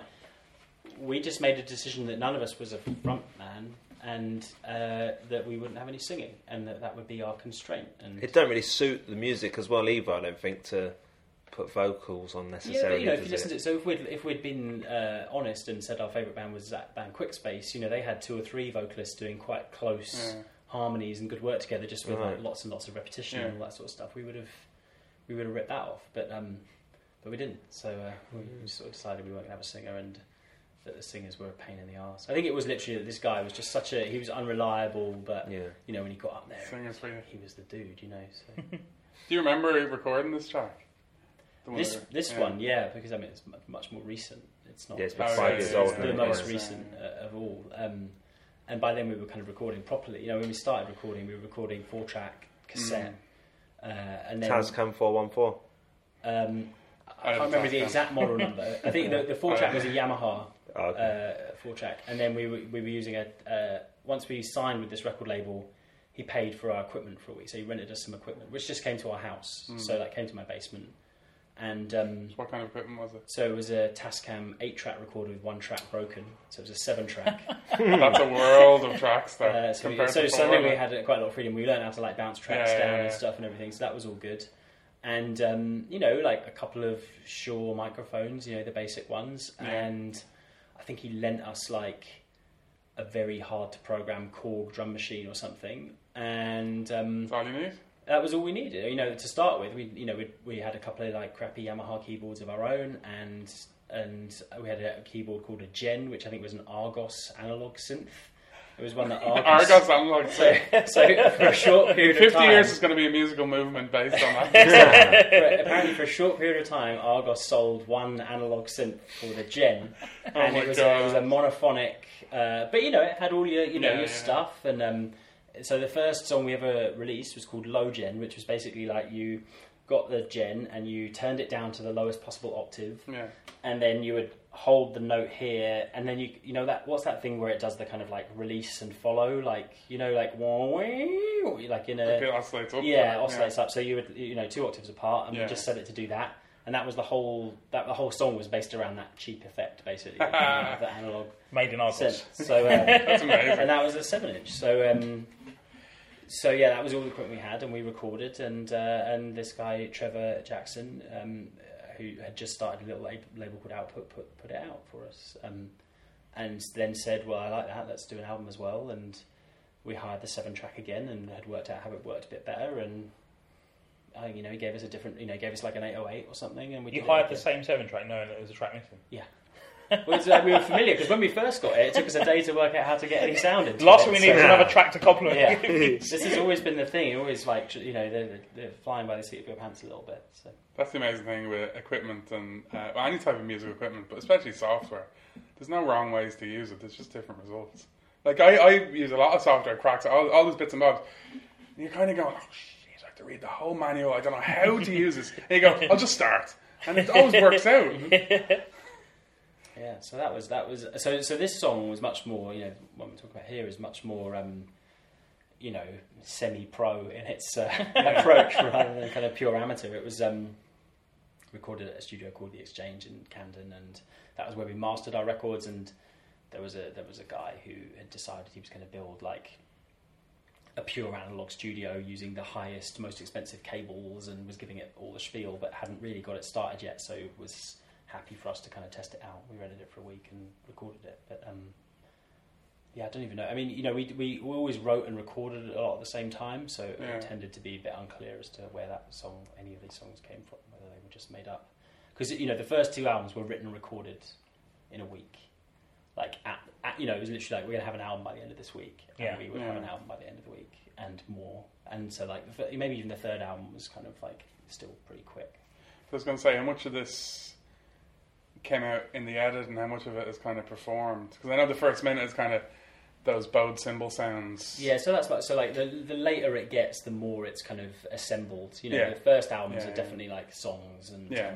you know, pretty weird bunch of songs. And then as we got a bit older and, you know, into our Yeah. early 20s, you know, we sort of started thinking, right, we want to make albums that sound like this from start to finish or something. And certainly, I mean, this is off the 5th album, I guess, Yeah. The Sun, but the 3rd and 4th albums were, you know, I'm very happy with those because they're like a really conscious effort to produce a piece of music that sounded like it ended up sounding, whatever. But yeah, this I don't recall. I think basically it was like, you know, well, you know, we always end up with like a bunch of songs, and you wouldn't know what order to put them in, and you're going to try and find an order that makes it sound like an album. So it starts at the beginning and it ends at the end. And I think we had to splice a couple of songs together to make this happen. Like, this is hooked up to Yeah. another song. So a lot of post production here, or at least much, you know. And 2 songs that weren't like together. Yeah. You know, they had to be joined Yeah. somehow. I was interested in this track because it's a great track, but it really reminded me of what Radiohead tried to do a few years later on things like Mixomatosis. They tried to have those post-rock lines that are kind of falling over each other, where they're not quite fitting into those 4/4 beats. I was thinking, I wonder if they ripped this off. Because all I was hearing was, you know, down, you know that riff from Mixomatosis? And I heard this track and I thought, I checked the year and I was wondering, I didn't... Yeah, to be honest, like it's not the first time that's been pointed out, and you know, like Kieran has a credit on Hail Yeah, to of the course. Thief, Yeah. or no, whichever one. In Rainbows, Kieran has a credit on Yeah, that. yeah, and, yeah. As what? And he supported. He just like a supported- thanks. Okay, right. But you know, I don't know Sorry. exactly how. That's kind of weird. Well, no. So like he did sort of meet and talk to them while they were recording the record, and went up and was like invited to like have a listen and put some feedback in or something. So I ended up with like a thanks on it. But, He's done a lot of work with them. Though. But yeah, now Yeah, like yeah. knows them all quite That burial well. stuff, those tracks are great Mhm. that he did with them. So yeah, there, I mean, yeah, it certainly is a closeness there. So they ripped you off, basically. But you know, you know, again, I've never heard it from them. Right. But as a But tagline, that's the problem with them. I mean, I love them, but they have just gone around magpieing everything. Yeah, but you know, and I would agree with you. I think they're like 50,000 million times better than anything we'd ever be. So that's you know, I'm Yeah. perfectly happy to be Yeah, considered to be yeah. 1/10 of 1% of one track. You know, it's Yeah. They're very great, yeah. very pleasing. So. But they're shameful in their. I also love Radiohead. Yeah. I like as a tagline for Fridge. This is what Radiohead we're going to try and do in a few years' time. Okay. Well, if you talk about bad names, we weren't never really been that happy with it. But Yeah. Sounds like a band name though, Fridge. Maybe that's the yeah, problem, isn't well, it? Kieran's sister, little sister, who is wonderful and free thinking and all those sorts of things, but was like, you should call your band something really boring like Shelf or Fridge. And so, Shelf. Shelf's good. Should we do it? so we went for Fridge. Can I just ask before? Were you conscious of the post rock thing, that label and what it kind of entailed? Yeah, but again, I think so. You know, the only problem I have with it is when you're being asked questions about it. Yeah. I know that sounds like a silly thing, but like when people say to you, "You're just like another post-rock band," right? It's just like, yeah, but you know, if you listen to Mogwai, you get the same label. Mogwai is quite a different thing. Yeah. You know, Mogwai is a sort of epic classical rock band or something Yeah, like yeah, this.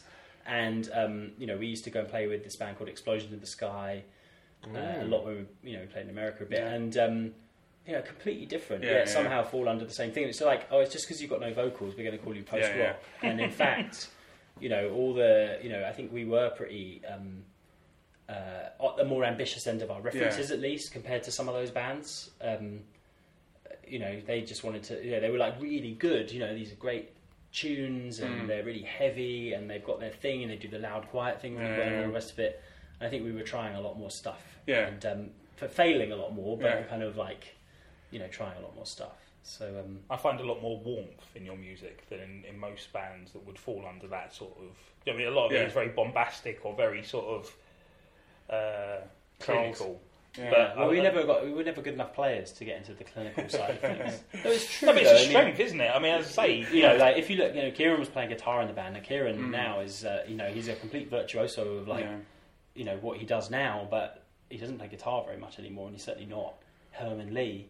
You know, Artem is a wonderful musician and can play 100 different things. And You're no Colin great ear Peterson, and are all you? the rest of it. But I haven't played drums for 5 years. I taught myself. I never had a drum lesson in my life. You know, there were limits to what I could do, and I played entirely within those limits. So, or, you know, at the edges of those limits. So it's not. But that's where, not Yeah. to sound wanky, but that's where music comes from. You know? No, absolutely. But like a lot of those post-rock bands were very, Very, technical. You know, like if you look at Musos. Tortoise, Yeah, you know, yeah. like Oh, John yeah. McIntyre was like the US yeah. snare drumming champion or something. You know, like, And all the Yeah. metal stuff that kind of yeah, like Trans Am. You ever heard Trans Am? Yeah, yeah, You know, yeah. like it's ridiculous. Yeah. Like you know, 13 and great to into watch. 17 6 that's the into thing. There's a lot to admire there.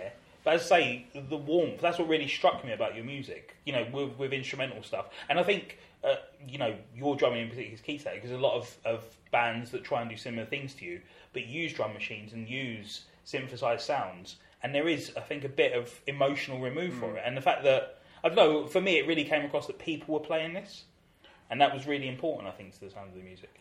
Yeah, and you know, so even when we were playing with drum machines, there were quite a lot of times when we'd be playing it, like live in the sense of there was Manually. no pre-programmed pattern in the drum machine at the beginning of the song, and we would be like programming it as the song was going on and adding to it and all the rest of it. So again, even if you're using those machines, they sort of come work in your favour. You know? Yeah, you can use machines in a human way. Let's not bash the machines. Next up, we're going to talk about Hot Chip. I don't know Joe Goddard went to Elliott, didn't he? Mhm. Did all of them? I think all of them them? did. So not all of them, no. Oh, So okay. Joe Goddard went to Elliott, as did Alexis, who's the sort of main singer, and Owen, who plays... I don't know what he does, but he sort of stands at the back with some boxes, so I think it's keyboards and a bit of drum machines. So the three of them went to Elliott, and then the two other guys went to... I think they were at college with Joe, so I think they knew him through there.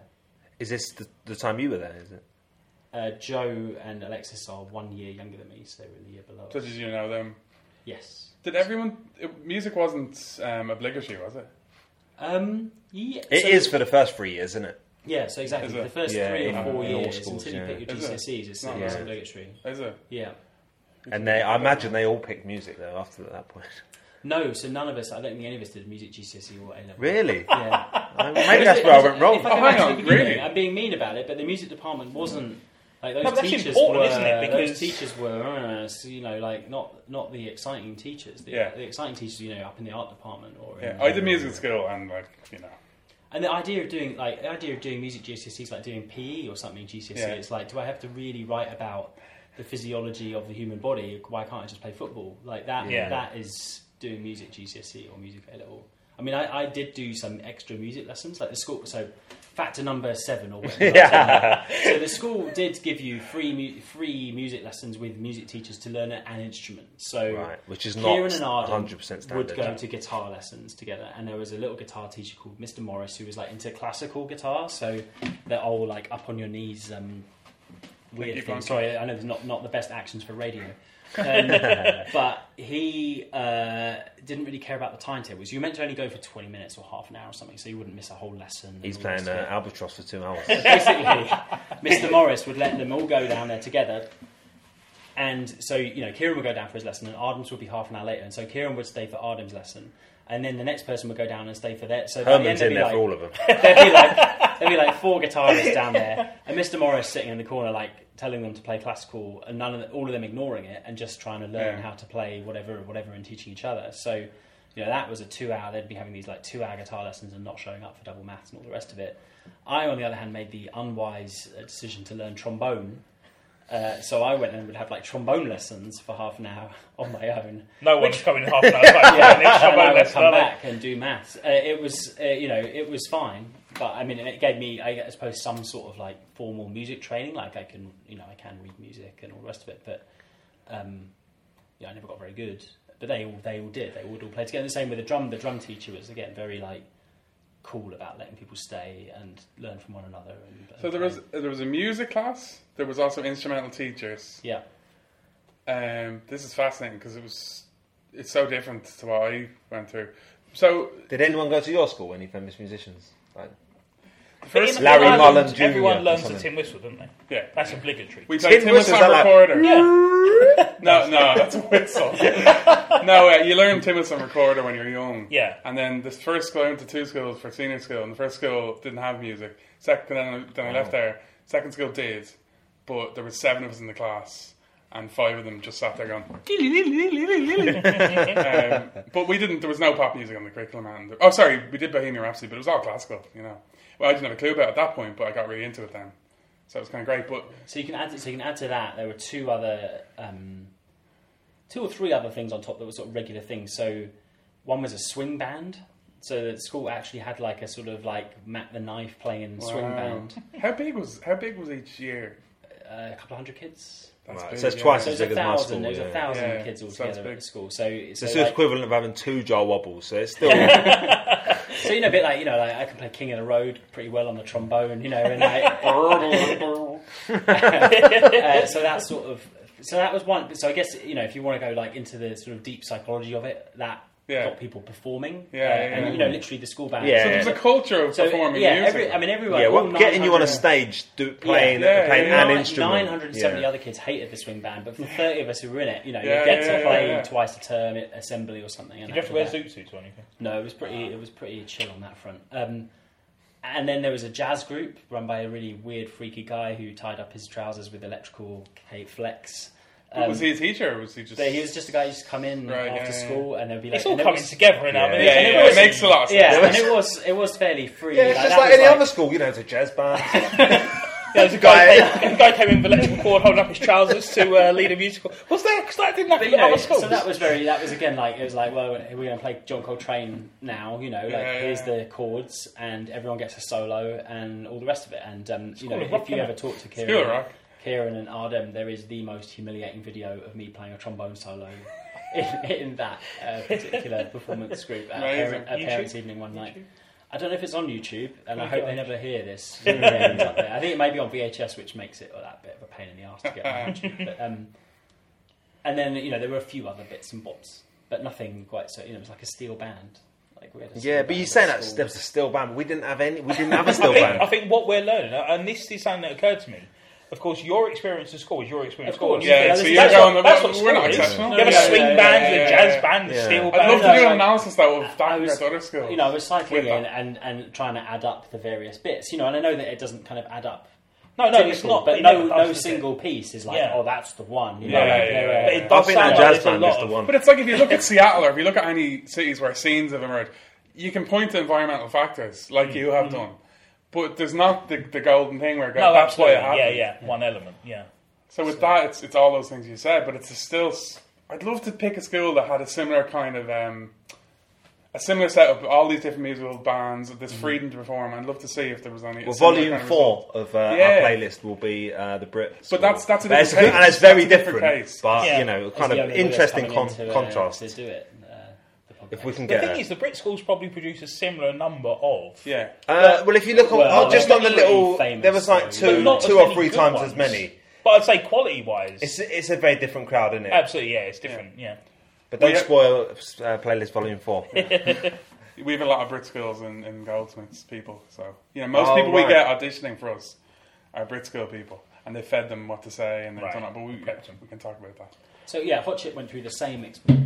Basically, you know, at least a good chunk of the band, and Joe and Alexis, who are kind of at least the original kind of nucleus of that band, were just, you know, best friends from the same year, mutual love of similar music. Would, you know, be so.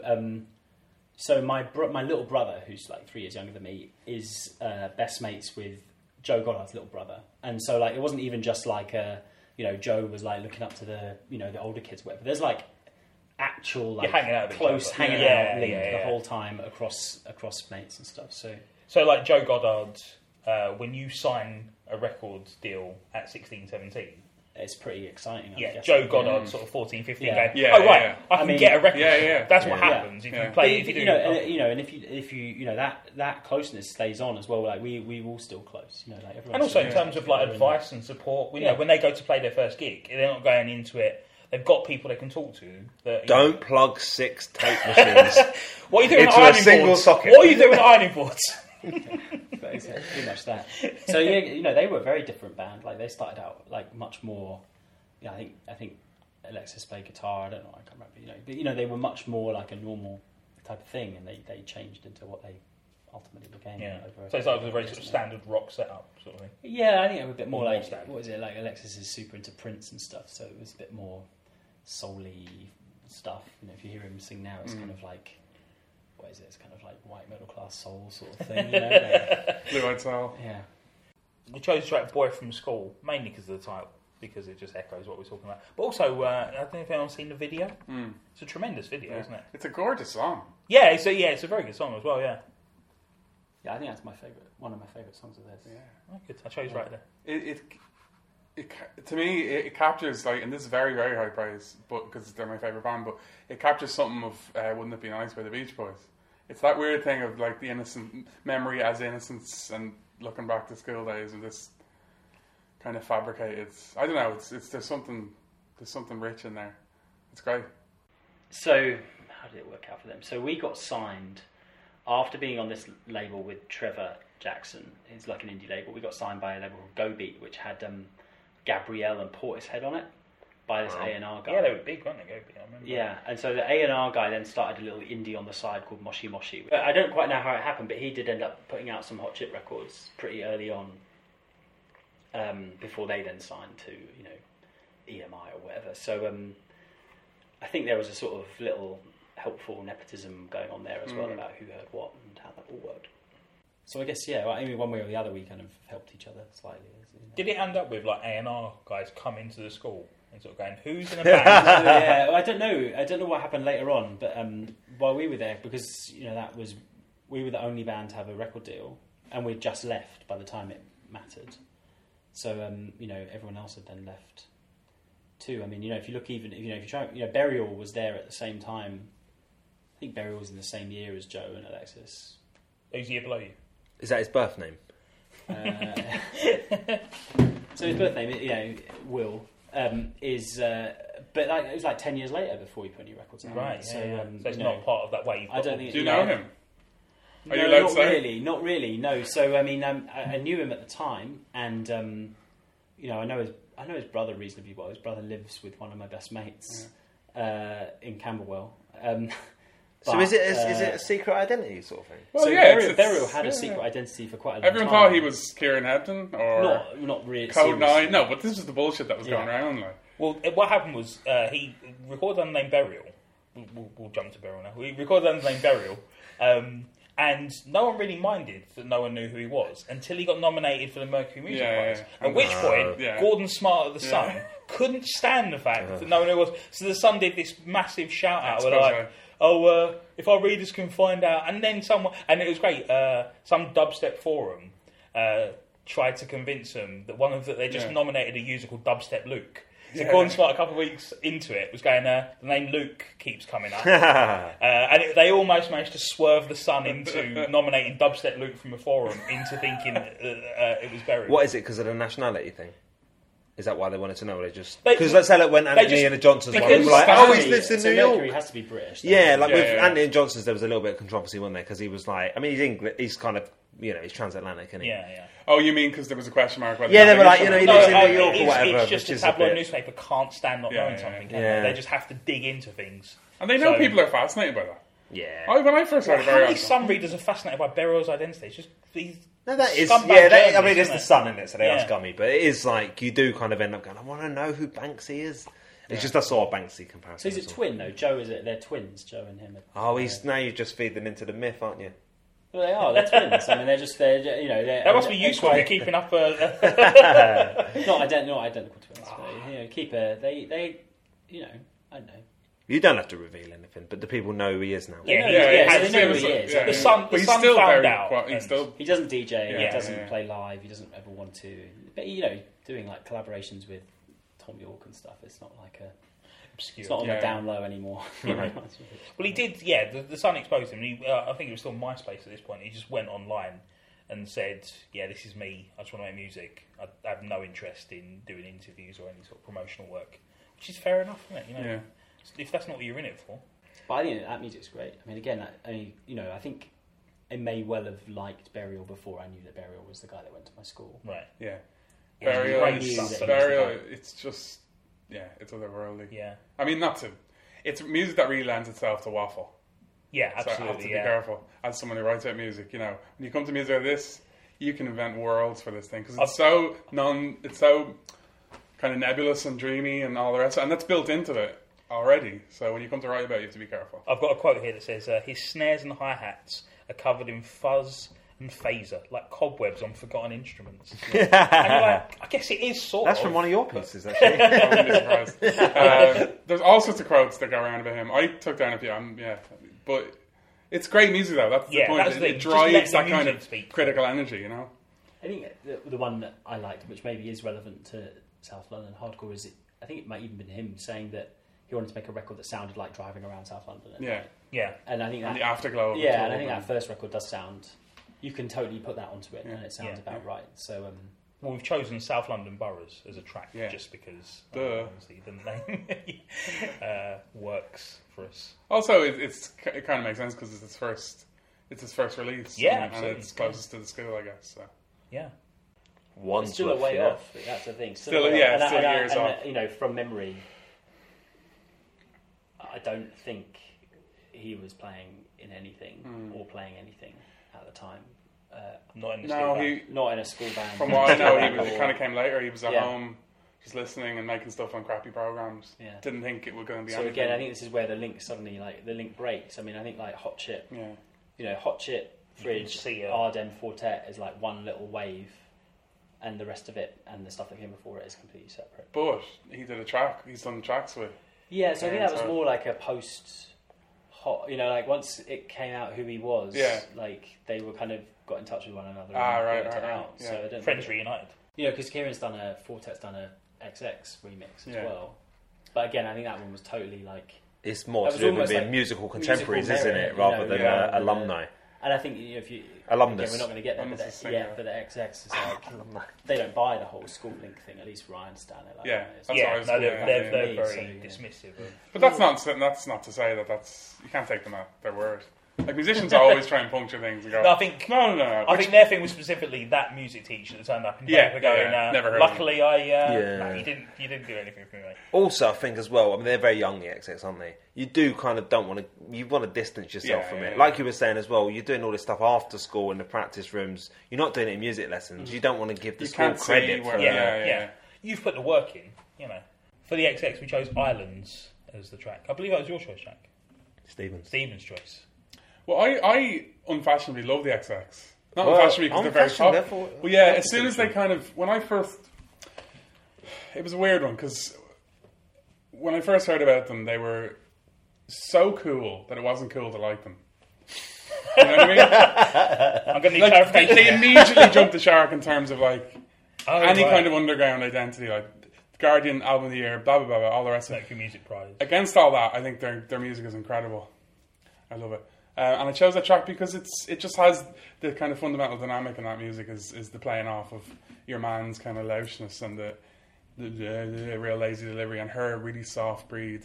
I love that interplay of those two. And this track, like most of the other tracks, is just so simple. The musical space in it, there's just nothing there really. There's no bed of sound. There's just these little lines coming in together. And it just works really, really well. It kind of similar way to Albatross. Kind of constructed in the same way. I could have chosen any of the tracks. VCR off their first album. Another really, really lovely little track.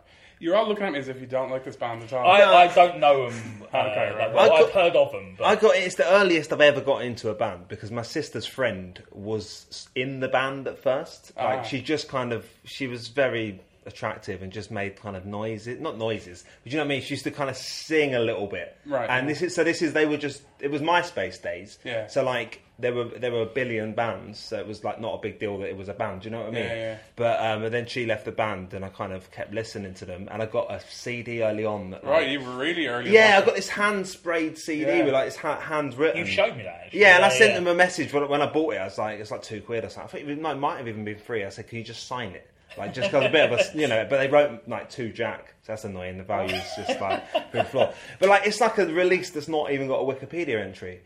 But yeah, so I like the band. Yeah. I thought the first record was good. Second record's really good. But I think it's a bit. I went off the second record slightly. Well, I think they're both really solid albums, but I find it odd that a band has got so far without having a single great track. Like, I don't think there's anything on either. I think everything on the first album is great. Yeah. Well, I'm sure. Yeah, I know I'm in the minority because people love it. But I remember listening to the record several times and thinking it's really good, but there's nothing I would put on my Desert Island Disc There's shortlist. nothing wrong with that though. Like that's again, like I think. So I think it's a really good. The first one's a really good record. I haven't had the second one at all, but like it's that was when I felt like my band had made it musically that we didn't have any. There were no standouts, but the whole thing felt good. You know, the Led Zeppelin thing, no singles. Whoa. Yeah, and that's what they've gone All for. filler. And the All second, filler. the second album is very similar to the first, and it's kind of also too strong. similar. I think it's very good. And I'm not having a go at the band. I really like them, but I would much rather have one song that would be on my Desert Island Disc long list of like 100 tracks or whatever. Do you know what I mean? Yeah. Than a really good record. Like I can I happily still put think it on I'm and listen to it, but I just don't see I how you think, like, become that big without. I think not a VCR hit, and but- Islands and what's the other big one from that first album? They're huge, like they're huge. I tell you songs. what, early on they did a song called Teardrops. I was like, this is brilliant. This is the one. Turned out to be a bloody Womack cover. Womack. Yeah, Bobby Womack, innit? Oh, right. Teardrops. Oh, in it. Yeah, I was like, this is brilliant. This is their best track. That's a good one for them to cover, actually. Yeah, they are good. They're are really clearly good. It's just the interplay of those two. It's great. And obviously your man, Jamie, the producer, he's got a touch. Like, he's doing great stuff. I intended to listen to his Gil Scott Heron record before this, Really and I good. didn't get around Really to it. good. Is it good? Yeah, really good. And what's the other thing he did recently? Oh well, he did Take Care. He did the title track of Drake. I know none of you like Drake. I've heard but, his Gil Scott album actually. yeah, really how was good. it? Yeah, no, I did really enjoy it. I just realised when you said Jamie XX, I was like, I've heard Jamie that album. XX, yeah. So it turns out I have heard XX. But do you know the title track of Drake's album, Take Care? It's got a real distinctive XX guitar riff in it. Really gorgeous, and that's been transplanted into this huge mainstream Okay. record. The Maccabees took their name from the Bible by picking out a random word. I read that, I just thought, you dicks. Like they've no investment in it at all. Well, we've got someone from Phrygia, so I don't know. But Maccabees has a very... It's like, a thing. It means something. yeah, that's important to Jewish people. Like. Oh, right. Yeah, I I didn't learned think of about. that I one. mean, I was raised Christian, and I've got quite a good knowledge of the Bible. But I'd never heard of the Maccabees until that Friends episode. It's like a big thing in Judaism, isn't it? Yeah, yeah. It's like where They it were like the splits warriors. off. It's where it splits off from Christianity. You know, like there's like an overlap with the Torah. Right. So I don't really know what the Maccabees means, but it's, you know, the thing that kind of I know this, like we've kind of said, there's some links, there's maybe no links, you know, between all these bands here. But one sort of odd link is there seems to be a lot of, especially in the last 20 years, a lot of bands that are innovative or doing interesting things, or, you know, or maybe it is derivative of stuff that I've never heard, like Tortoise, never heard of them. Like, you know what I mean? But with the Maccabees, like, it's just such standard indie rock, innit? Yeah. Yeah, it's Yeah, very... yeah. Yeah, it's probably... Yeah, I think they're the least interesting Yeah. act. All I've got written in terms of notes for the song About Your Dress is Odd Voice. And even then, it's not so much odd. It was a thing at the So time, wasn't it? mannered, It's very that sort of voice. like Kate Nash sort of... Yeah. She'll You know- be coming up on our Brit Awards playlist. Brit Awards, But it's just Brit School. it's that sort of thing where I'm all for all my favourite vocalists have odd sounding voices, but they have odd sounding voices that are interesting. Whereas this was just very sort of like It's that gobby persona thing. Yeah. I just don't buy it at all. Yeah. Do you know this track? No. Because the drums in the verse are just Stuart Copeland. You know, from the Police. You know that type of thing? I just thought, what? that's in my notes as well. It's not. It just seems ludicrous to be making this type of music in 2007. Yeah, I don't buy it. It's not for me. There's anyway. a whole load of It's not that, for though, me. isn't there? I mean, Yeah, there is. generally, And like, there's money to things be have made. to sort of like, you know, like it's Reading Yeah. in Leeds weekend, like Yeah. half the band. And like when I got into There music, to fill a gap. listening to like, you know, Oasis and Cast and Supergrass, and I mean some great stuff again, like you know, with a lot of derivative bands. But I think you kind of get your fill of it. Like I've kind of listened to indie. I listened to indie rock for about 7 or 8 years or whatever. Maybe But it's slightly not, longer. about, it's not about like... Or maybe there's an element of obviously there's an element of quality, but you know when new indie rock bands come along now, I just feel like I've heard all this. Like But it's about the historical context. Like Oasis and all that, they came out of a lot of things that they obviously derive from, but it was a little bit fresher. Like Mod Culture hadn't had as many revivals, not as mainstream revivals like that. Now people making, white boys making indie rock, you just go, oh, why would you even bother? Stuff you were talking about earlier, when it got to the later 90s, you're aware of all these different influences going on. And there was a sense that music diversified a little bit. You know, you can't really get away with making that kind of thing anymore. But then Also, when people do sort it, of you go, post-internet as well. You've got access to Yeah, exactly. pretty much Yeah, yeah, everything. yeah. It's not a case of all I've heard is this, and I've got to base it around this, and I'm restricted by this. Now you can, you know, researching for this, you go on YouTube, and Yeah. it's just overwhelming the stuff that you can get from that one website that is limited in terms of It's what's amazing. uploaded, who's uploaded, what's about. Even then, it's still you're still not going to listen to everything. So there's enough that you can get your teeth into, isn't there? yeah. I mean, not to damn a whole genre, because you can make good stuff within the genre, but this particular track, not really for me. the Maccabees had to reschedule one of their gigs when I got married because my friend was the sound man. So he's now with the 1975, who going by their name, and like the fact that my brother quite likes them, they must be terrible. He was with what's their name? The one that's saying "I got you begging me for mercy."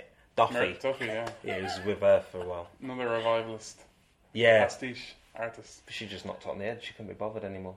Apparently, she's not She very just nice. quit, did she? Just stop. No, but Yeah, she released... I think she just got sick of it by the end of this kind of tour cycle she or was whatever. disillusioned with it, wasn't she? But she was kind of positioned by, I suppose, a lot of Diet Pepsi. Diet Pepsi. Yeah. Bernard Butler, I was going to say. Yeah. Bernard Butler kind of came across her, I think, and then like record company money and stuff just sort of flung her out into. I don't know if maybe she wrote Mercy, and it was a massive hit. I remember hearing it again. There's another one where, you know, a rare occasion where you hear something before anyone else has heard it, because my friend was a sound man, and I was in Primark in Peckham, and it was someone's ringtone. Primark in Peckham. Someone's phone rang. She was just like post Winehouse, though, right? Yeah. It was like, It was cashing in on Winehouse. Yeah, I mean, but absolutely. without any soul, really. Yeah, well, Amy Winehouse that's coming a up on our Brit different Awards Brit School playlist, so hang Yeah. around for that. yeah. Well, that's a good example because that's someone who was doing pastiche where it was interesting, at least more interesting than Duffy.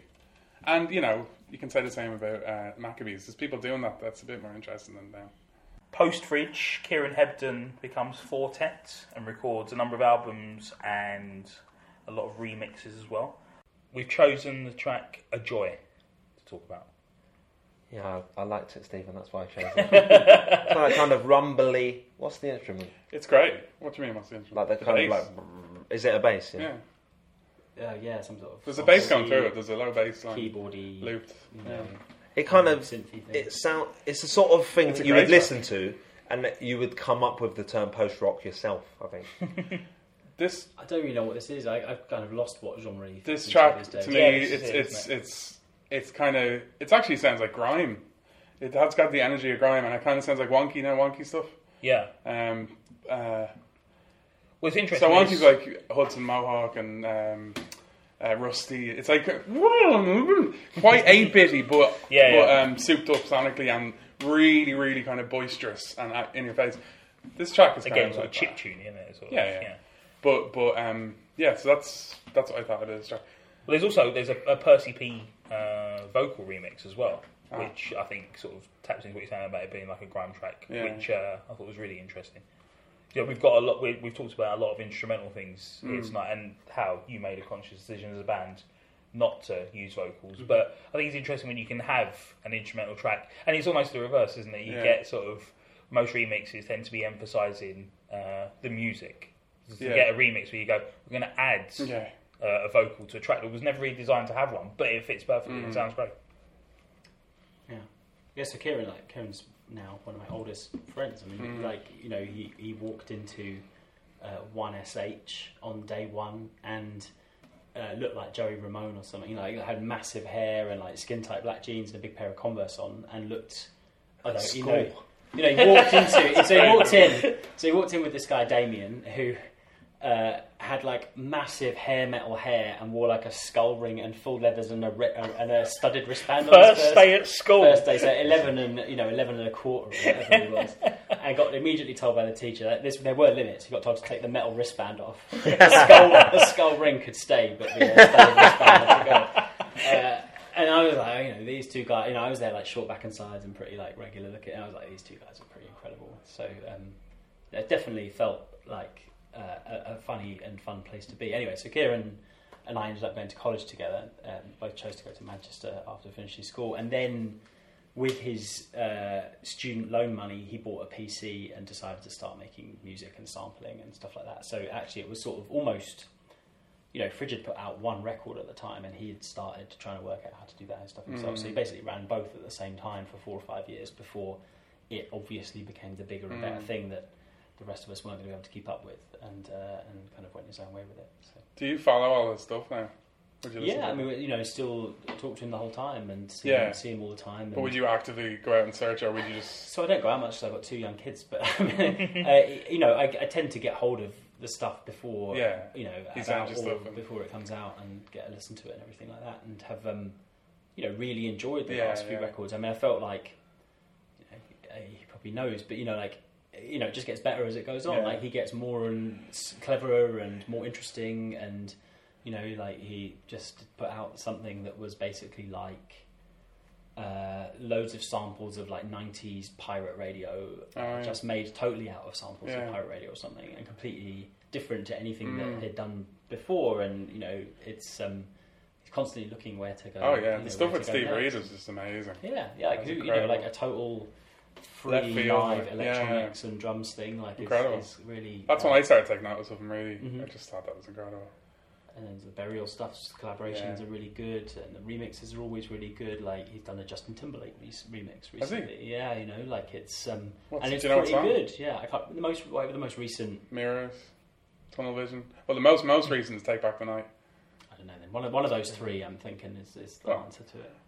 But yeah, you know, Timberlake I'm gonna remix. look You know, Yeah, I first heard of him as a remixer, and it was. And when I first saw the name come up, like Fortet Remix, I was like, is it 2 people, 3 people? You have no idea what 4. sort of 4. Do we know where the name comes from? I never quite worked it out. So yeah, I think it was just like quartet, but with a 4 in Yeah, it. it's kind of just like a pop translation of quartet, right, isn't it? yeah, I like that. 5-tet.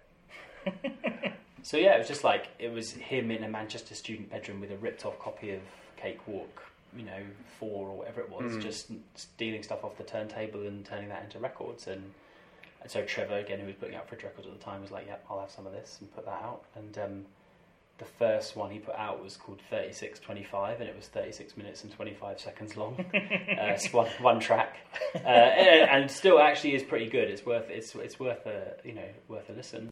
Yeah, he's very busy. He does a lot. He makes a lot of music. Just in terms of productivity, I mean, the quality is there as well, but it's remarkable. The amount of his own stuff he's putting out, the collaborations he's doing, and the remixes. Just the remixes alone would be enough of a job for some people.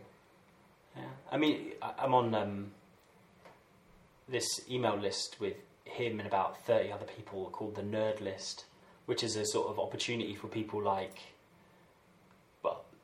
people not just nerds, general any one of us could be on it in our own. Not me or Steve. Well, sure. You could be honest. But just it's not just about music though, because it's what movies have you watched, where have you eaten recently, maybe I could get on all it. the rest of it. So, but like it's interesting to it's kind of somewhere you can sort of slightly observe the like cross pollination and the borrowing from.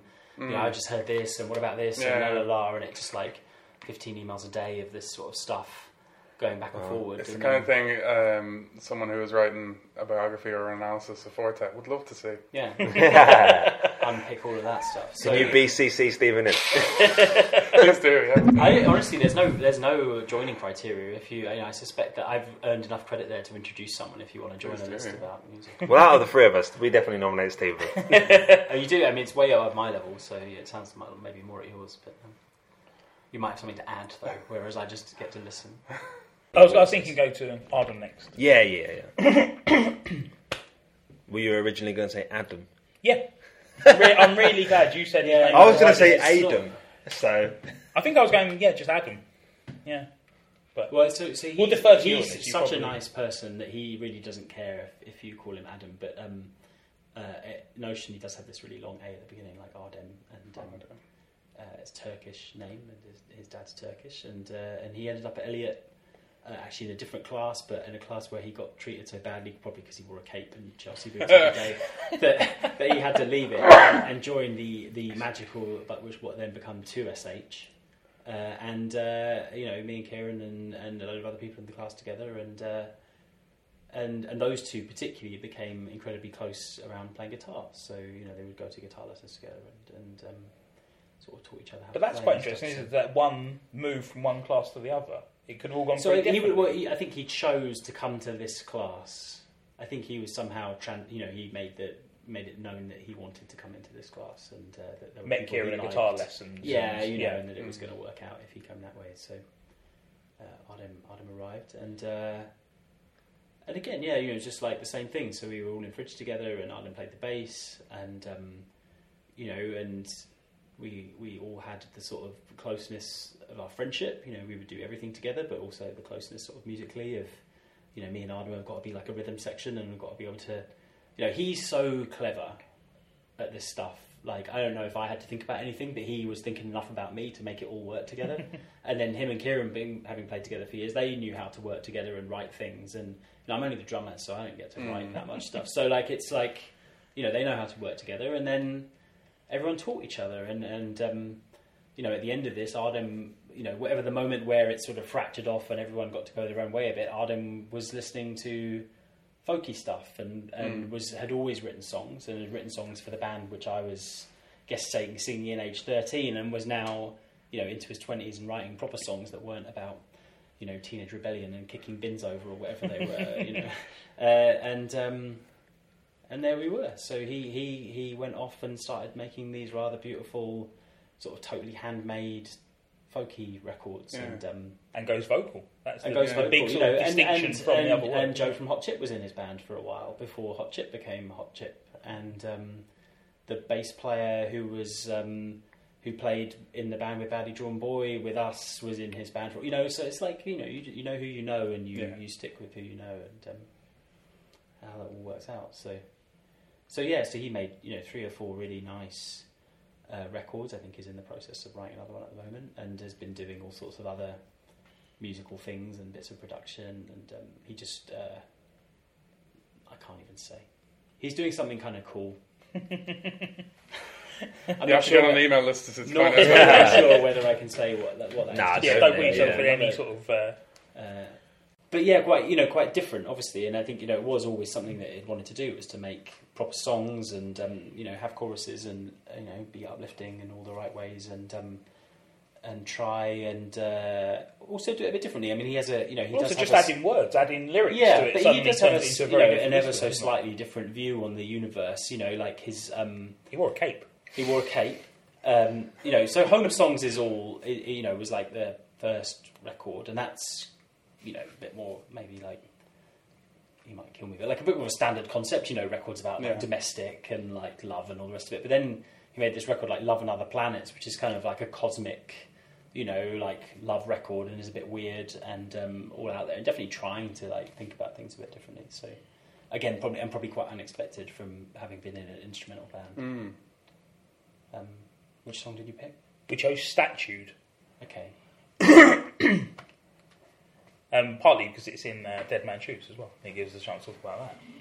I imagine that was quite exciting for him to. You'd have to ask him. I think we were on that soundtrack as well. But I've got a copy of it in its shrink wrap somewhere.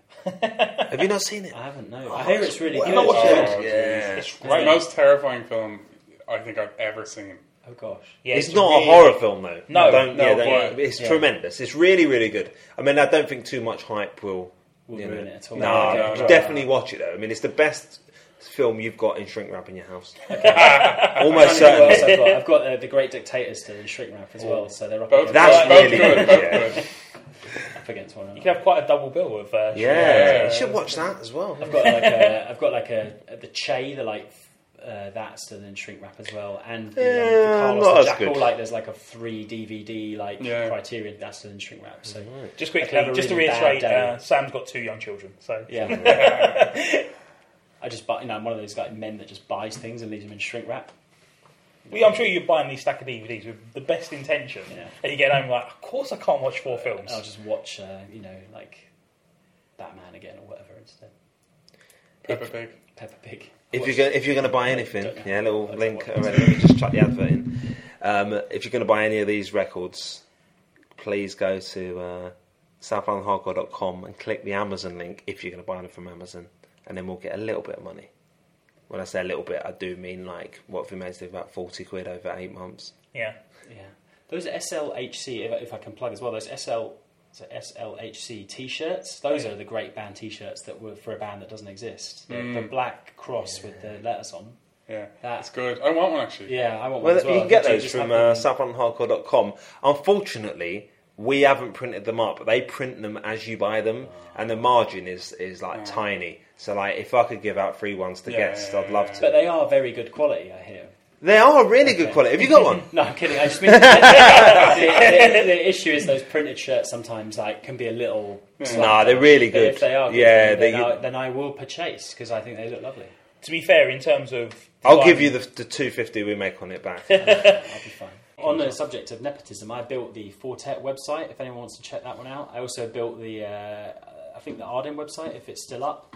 If you go back to Wayback Machine, I built the first couple of Hot Chip websites as well. So if you want to have a look at like how any that bands out there that nepotism works within a school, and you never got school paid. friends.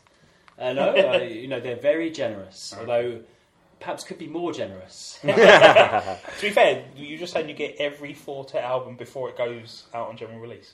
Yeah, that's not a bad deal. Yeah, but it's only an MP3 in it, Steve. It's not costing him anything. No, but he's getting like an album a week at this rate, isn't he? Can you imagine the pressure that comes with not accidentally leaving that on like an open Wi-Fi network or something?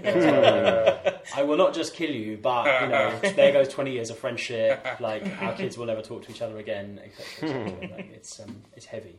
Oh, that was a lovely track. It's wonderful. Like, is it an oud? Does he play an oud? I don't think so. No. This is why you get a musicologist and a musician on, because you can ask the question, does he play an oud? And you just answer it as if it's a thing.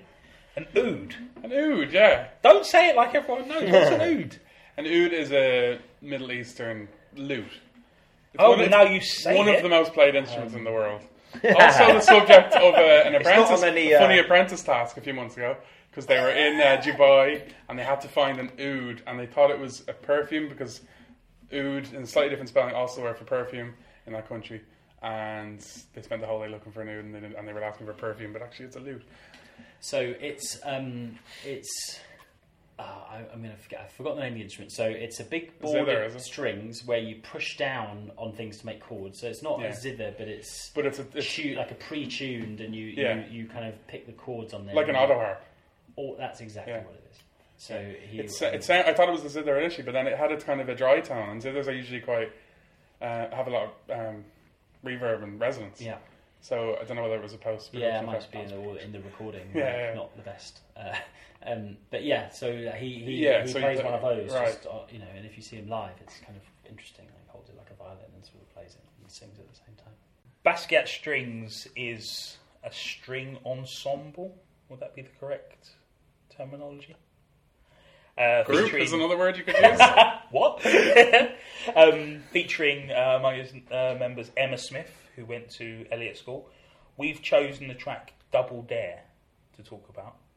Yeah, off the Mercury nominated album, was it called, with Seb Rochford? It's Basquiat Strings with Seb Rochford, yeah.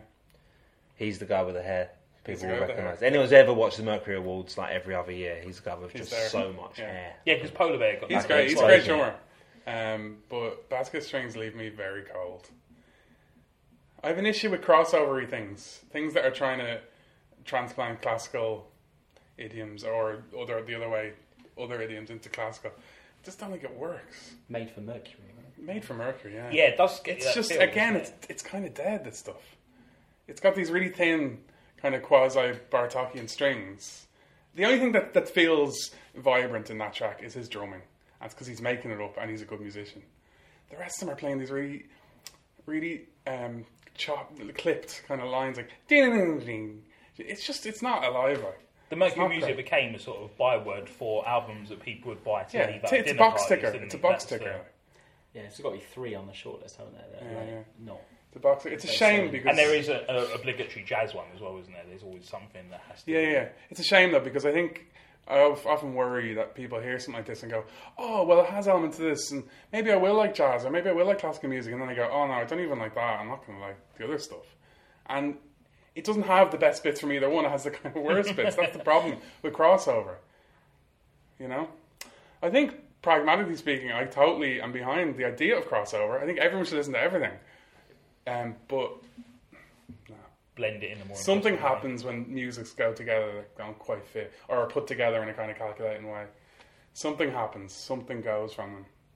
I don't know. Maybe I'm making a mountain over a molehill. Well, it's like about clinical music and warm music. You know, if you're doing something, going in something with the idea, rather than letting something emerge organically. If you're going in and going, we're going to blend this and this. Yeah. You can only hope but to form it. That's a dangerous kind of opposition, though, because there's plenty of compositions that have been clinically pre-planned and work out great. I think it's just a difference between something that works and something that doesn't work, and I just don't think this quite works. I listened to it, the album twice in the lead up to this. I remember it being nominated, but I did enjoy it. Yeah, I don't know if I'll be listening to it like for the rest of my life, but it was quite. It's good. Not bad. I mean, it's some of the like in a silent way. In a silent way, the version of that, the Miles Davis tune, that's quite good. This is one of the tracks in the album. It's quite good. It's better than this one anyway, but there was no copy on YouTube, so I kind of said this one.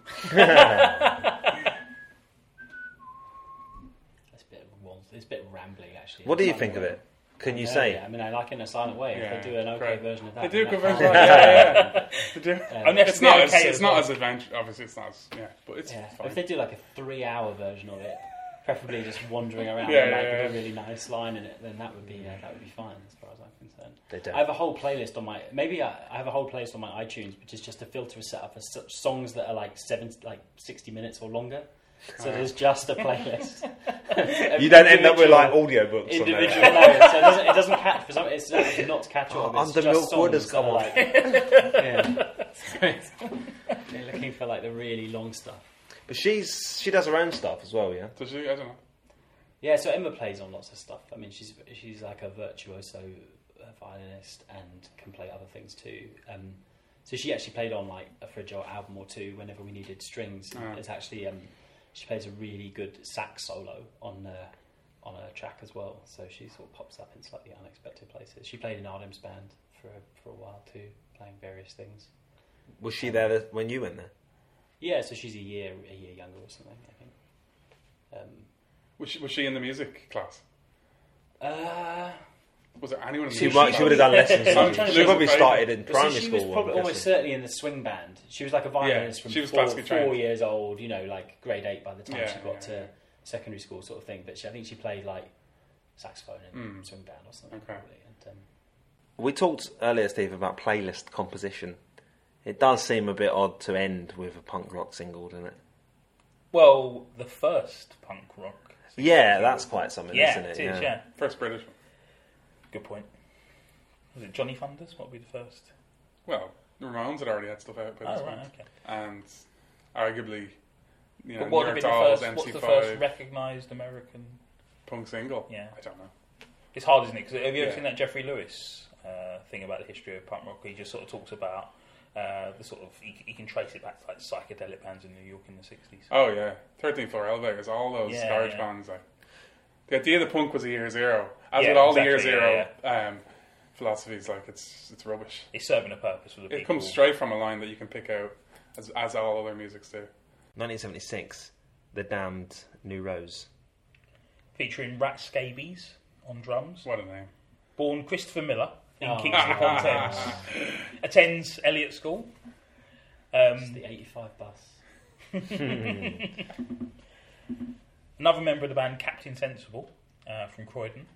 So a couple of Croydon South massive. London links. Solidly South for the band. London, yeah. It's a great song, isn't it? Yeah, It's good, but I think I'm just underwhelmed by punk. Really? You know, because people talk about it like it was the biggest thing that happened in their lives. These music journalists, but it's just like they would tore everything up that came before them. You know, in terms of music, they but. didn't. I just feel like even the fact that that's not true. But like you take something like I'm a massive Led Zeppelin fan, but like to what people were doing with like electric guitars and stuff, like a decade earlier, or you know that's not a decade Led Zeppelin, but you know what I mean, or you know stuff that was happening concurrently. It reminds me a bit of like say like with like say Fridge and Be Here Now, say, or 10 years later when you got like you know the Maccabees we were saying. I know the Maccabees are not the best example, No. you know, comparing them to the Sex Pistols is probably unfair. But you know what I mean? It's stuff that it's not. You know, there's some great punk stuff, obviously, but I just feel like it was. You know, people talk about it as if it was moving things forward. I don't really feel like it was. Obviously, Well, there's a wide range, and there's stuff like if you Yeah. pick out say Wire, for example. Yeah, that's I mean, very I love different Now to- Wave, and that's a part of punk. Yeah, that is is doing- exactly. There's that's different fulfilling parts Punk's of promise it. of But say falling like, apart. never mind the bollocks, right? Yeah. The kind of quintessential. I don't like that. I find that to be sort of not particularly listenable nowadays. But it was, I don't know, I think you have to place yourself into the mindset of people who are hearing that. And the fact that you had this guy up there screaming, shouting, Yeah, I mean, I can tearing appreciate apart that. words but and grammar. No, I can you know. appreciate that. That the kind of And the God kind Save of the Queen cultural and all that stuff was building into that energy But of as that. someone who's come along and that's always been sort of 20 years in the past. Yeah. It's not something I could. You can't. I find you can't put Never Mind the Bollocks on like you could put Physical Graffiti on. I think you can. I think it's great.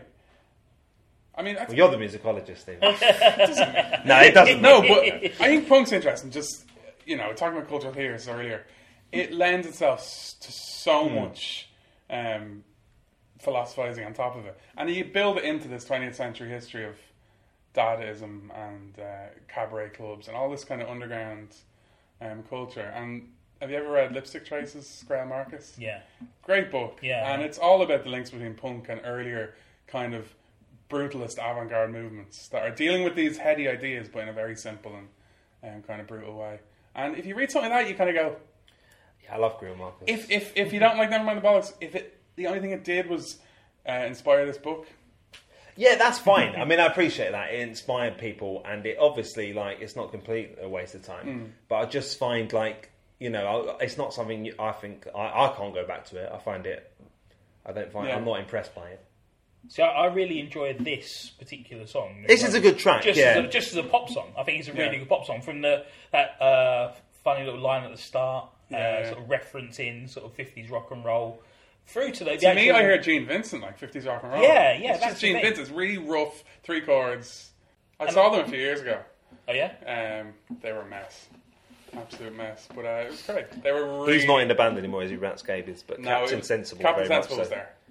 And it was a parody of itself, as you know, when I saw the Sex Pistols. Rat Same thing, Scabies ended up in a band with my uncle and Natalie's uncle as well for a year or two. The Germans they weren't very good. Thanks for listening. All the tracks are on southlondonhardcore.com, so go there to have a listen. I imagine you've probably paused and played all the way through, haven't you? We're at SLH on Twitter. Steve is at Vents Wales. At Work Less Hard. Robots Dancing Alone. Mine is at Jack McEnroy and at Yids. Can I just ask before we go, what primary school did you go to? I went to a primary school called Highview Primary School. And did anyone else go there? No, so my friend Rosa went there, and I went to Elliot with Rosa, and I still see Rosa today. So I still have a friend from primary. What did she school. play? She never played anything. Well, there you go. Yeah. all meaningless. Socialist though, lefty parents, etc., etc. That's the key, I think. Yeah.